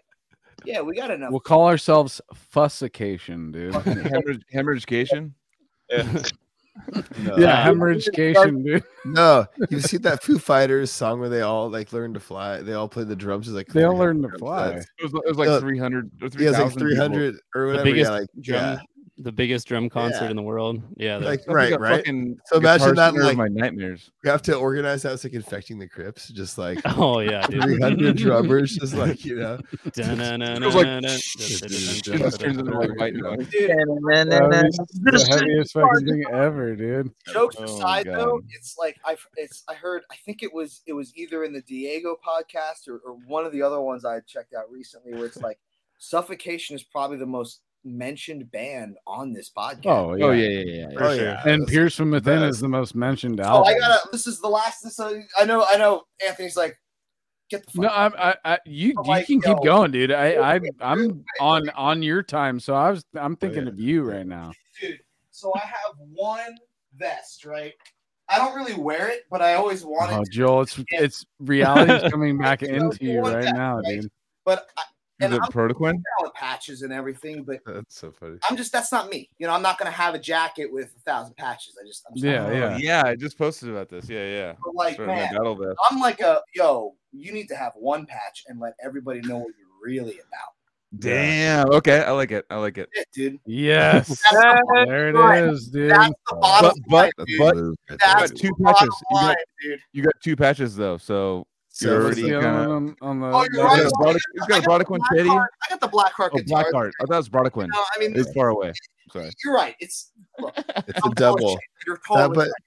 But 2 patches for one vest isn't bad. Find the though. smallest suffocation patch you can have, and just put it like in the middle, like somewhere. So explain it for the audio listeners. What Oh yeah, we so just saw a battle vest, classic battle vest, the metal vest where everybody throws their patches on. But on Vaughn's version, it's the upper left, just like it's a fucking work shirt, but then on the back it's the main patch. And actually, that made a fun little game for me. I'm like, if you had a vest and you can only put the what employee name tag patch right here, and then the main patch on the back, would it be the same? And if it isn't, who are the two difference? And who do you make your main on the back? Who do you make employee? What do you mean employee? That was just a reference of where it is. Come on, dude. Oh, okay. You're talking about uniform. Okay. Yeah, where it's supposed to go. If you had I want to get a Traps Auto Mersey, dude. Suffocation on the back. On fire, dude. Forge on the pocket, dude. Suffocation. Yeah, baby. Forge on the pocket. That's it. Sorry. Breathing on the back. Keep going. I want Casey sick more often, dude. I'll be right back.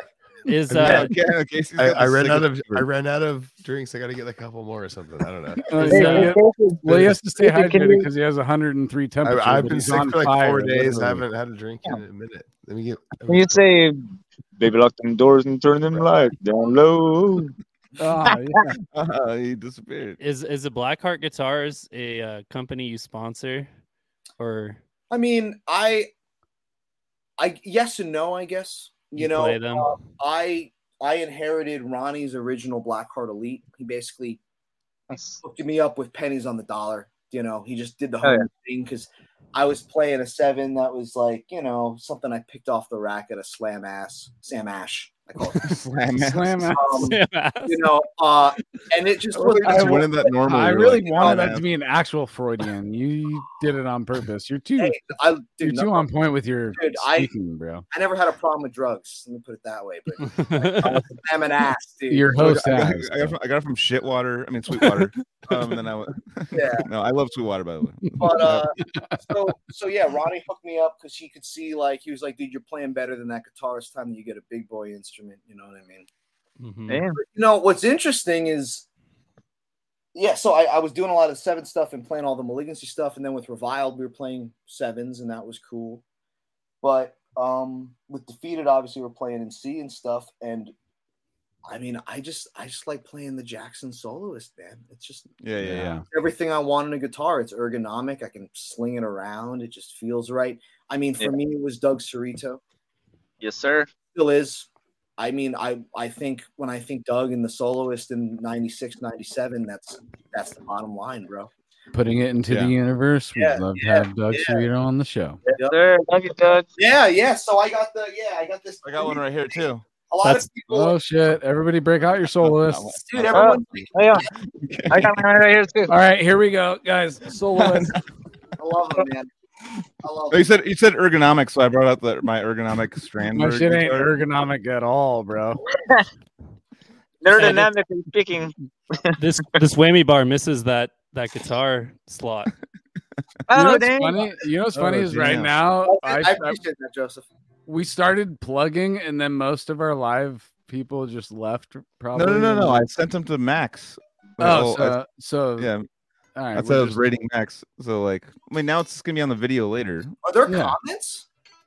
Oh, there's been comments the whole night, bro. There's some people. Oh, dude, you're still. You forgot to switch over from private chat. They're all gonna be like, "Wow, this kid sucks." No. Yikes, dude. No, there's people showing up. There's people that show up now after because on Twitch you can raid people. You send all your viewers to someone else. So I did that when we were wrapping up, and then we went into another story. But like people have shown up like after, and then they get to hang out. Pretty much is how it works. Yeah. After hours. Cali Death After Hours, dude. Yeah, we should go Slam it. I will say, dark. Everything I've seen in the chat tonight, everybody is super stoked on you, Vaughn, dude. That's cool, You're really cool, dude. Anyone was commenting, I didn't even realize it was. Nah, dude, you're a real dude, and I mean, you can't see these. You can't see these. Any support, I appreciate. Joel has been throwing them up at the bottom, but if you're focused, it's whatever. But either way, you'll see it on the YouTube. The response to you has been great, and aside from that, on the show, my response to you has been totally. Your vibe is great, dude, and I'm so glad that I got to spend this time with you tonight, and I want to spend more time with you in the future, dude, because you have naturally become a homie in 3.5 hours. You know, but last time I was in Southern California, it was for work, obviously. I want to come out to SoCal and play. You know what I mean? Yeah, bro. Nice, dude. And I'm up in NorCal too. So if you're ever in the Bay near San Francisco, I'm in Santa Cruz. He's in Sacramento area. Yeah, odds are, what's nice about the Defeated thing too is, with Lille being based in Berlin, myself being based here in New York City, and then Jake being based in Los Angeles. Yeah.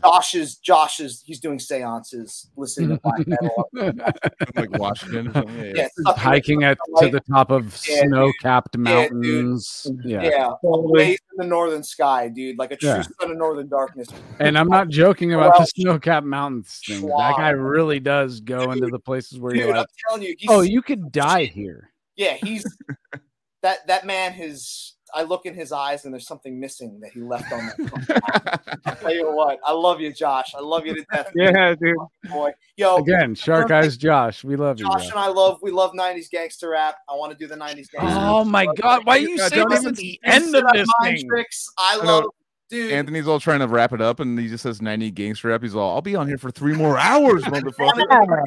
Anthony, you can go to bed. Vaughn, we're gonna stay in touch. Anthony, go to bed. Anthony, go to bed. We'll stay on the I'm gonna go sleep in my air mattress, thinking about all the things I want to send you in the morning. Dude. Yeah, record-breaking time tonight. Totally. Guys. It's the same energy, man. Slam, BDM, 90s gangster rap, hardcore, same aggression, same. Yes. Fighting against this postmodern disaster, it's like hell yeah, just different perspectives of getting to the same point in the middle of the board, So yes, dude. And Josh, we would be like jamming Jedi mind tricks, or I was trying to, some ghost face. Anthony's gonna come out for his podcast number 2 right now. Iron Man. I'm gonna start taking my pants off, dude. Please do. Thank you, Faith. I feel constricted in my pants now, dude. I need to be freed from it. Just turn on some Pornhub, dude. You're good. Let me go take it after hours, baby. All right, no, for real. We do need to wrap this up, dude. We can post pod. Whoever wants to hang out, dude. Vaughn, you want to keep going, dude? We're gonna post pod after this, probably. I gotta.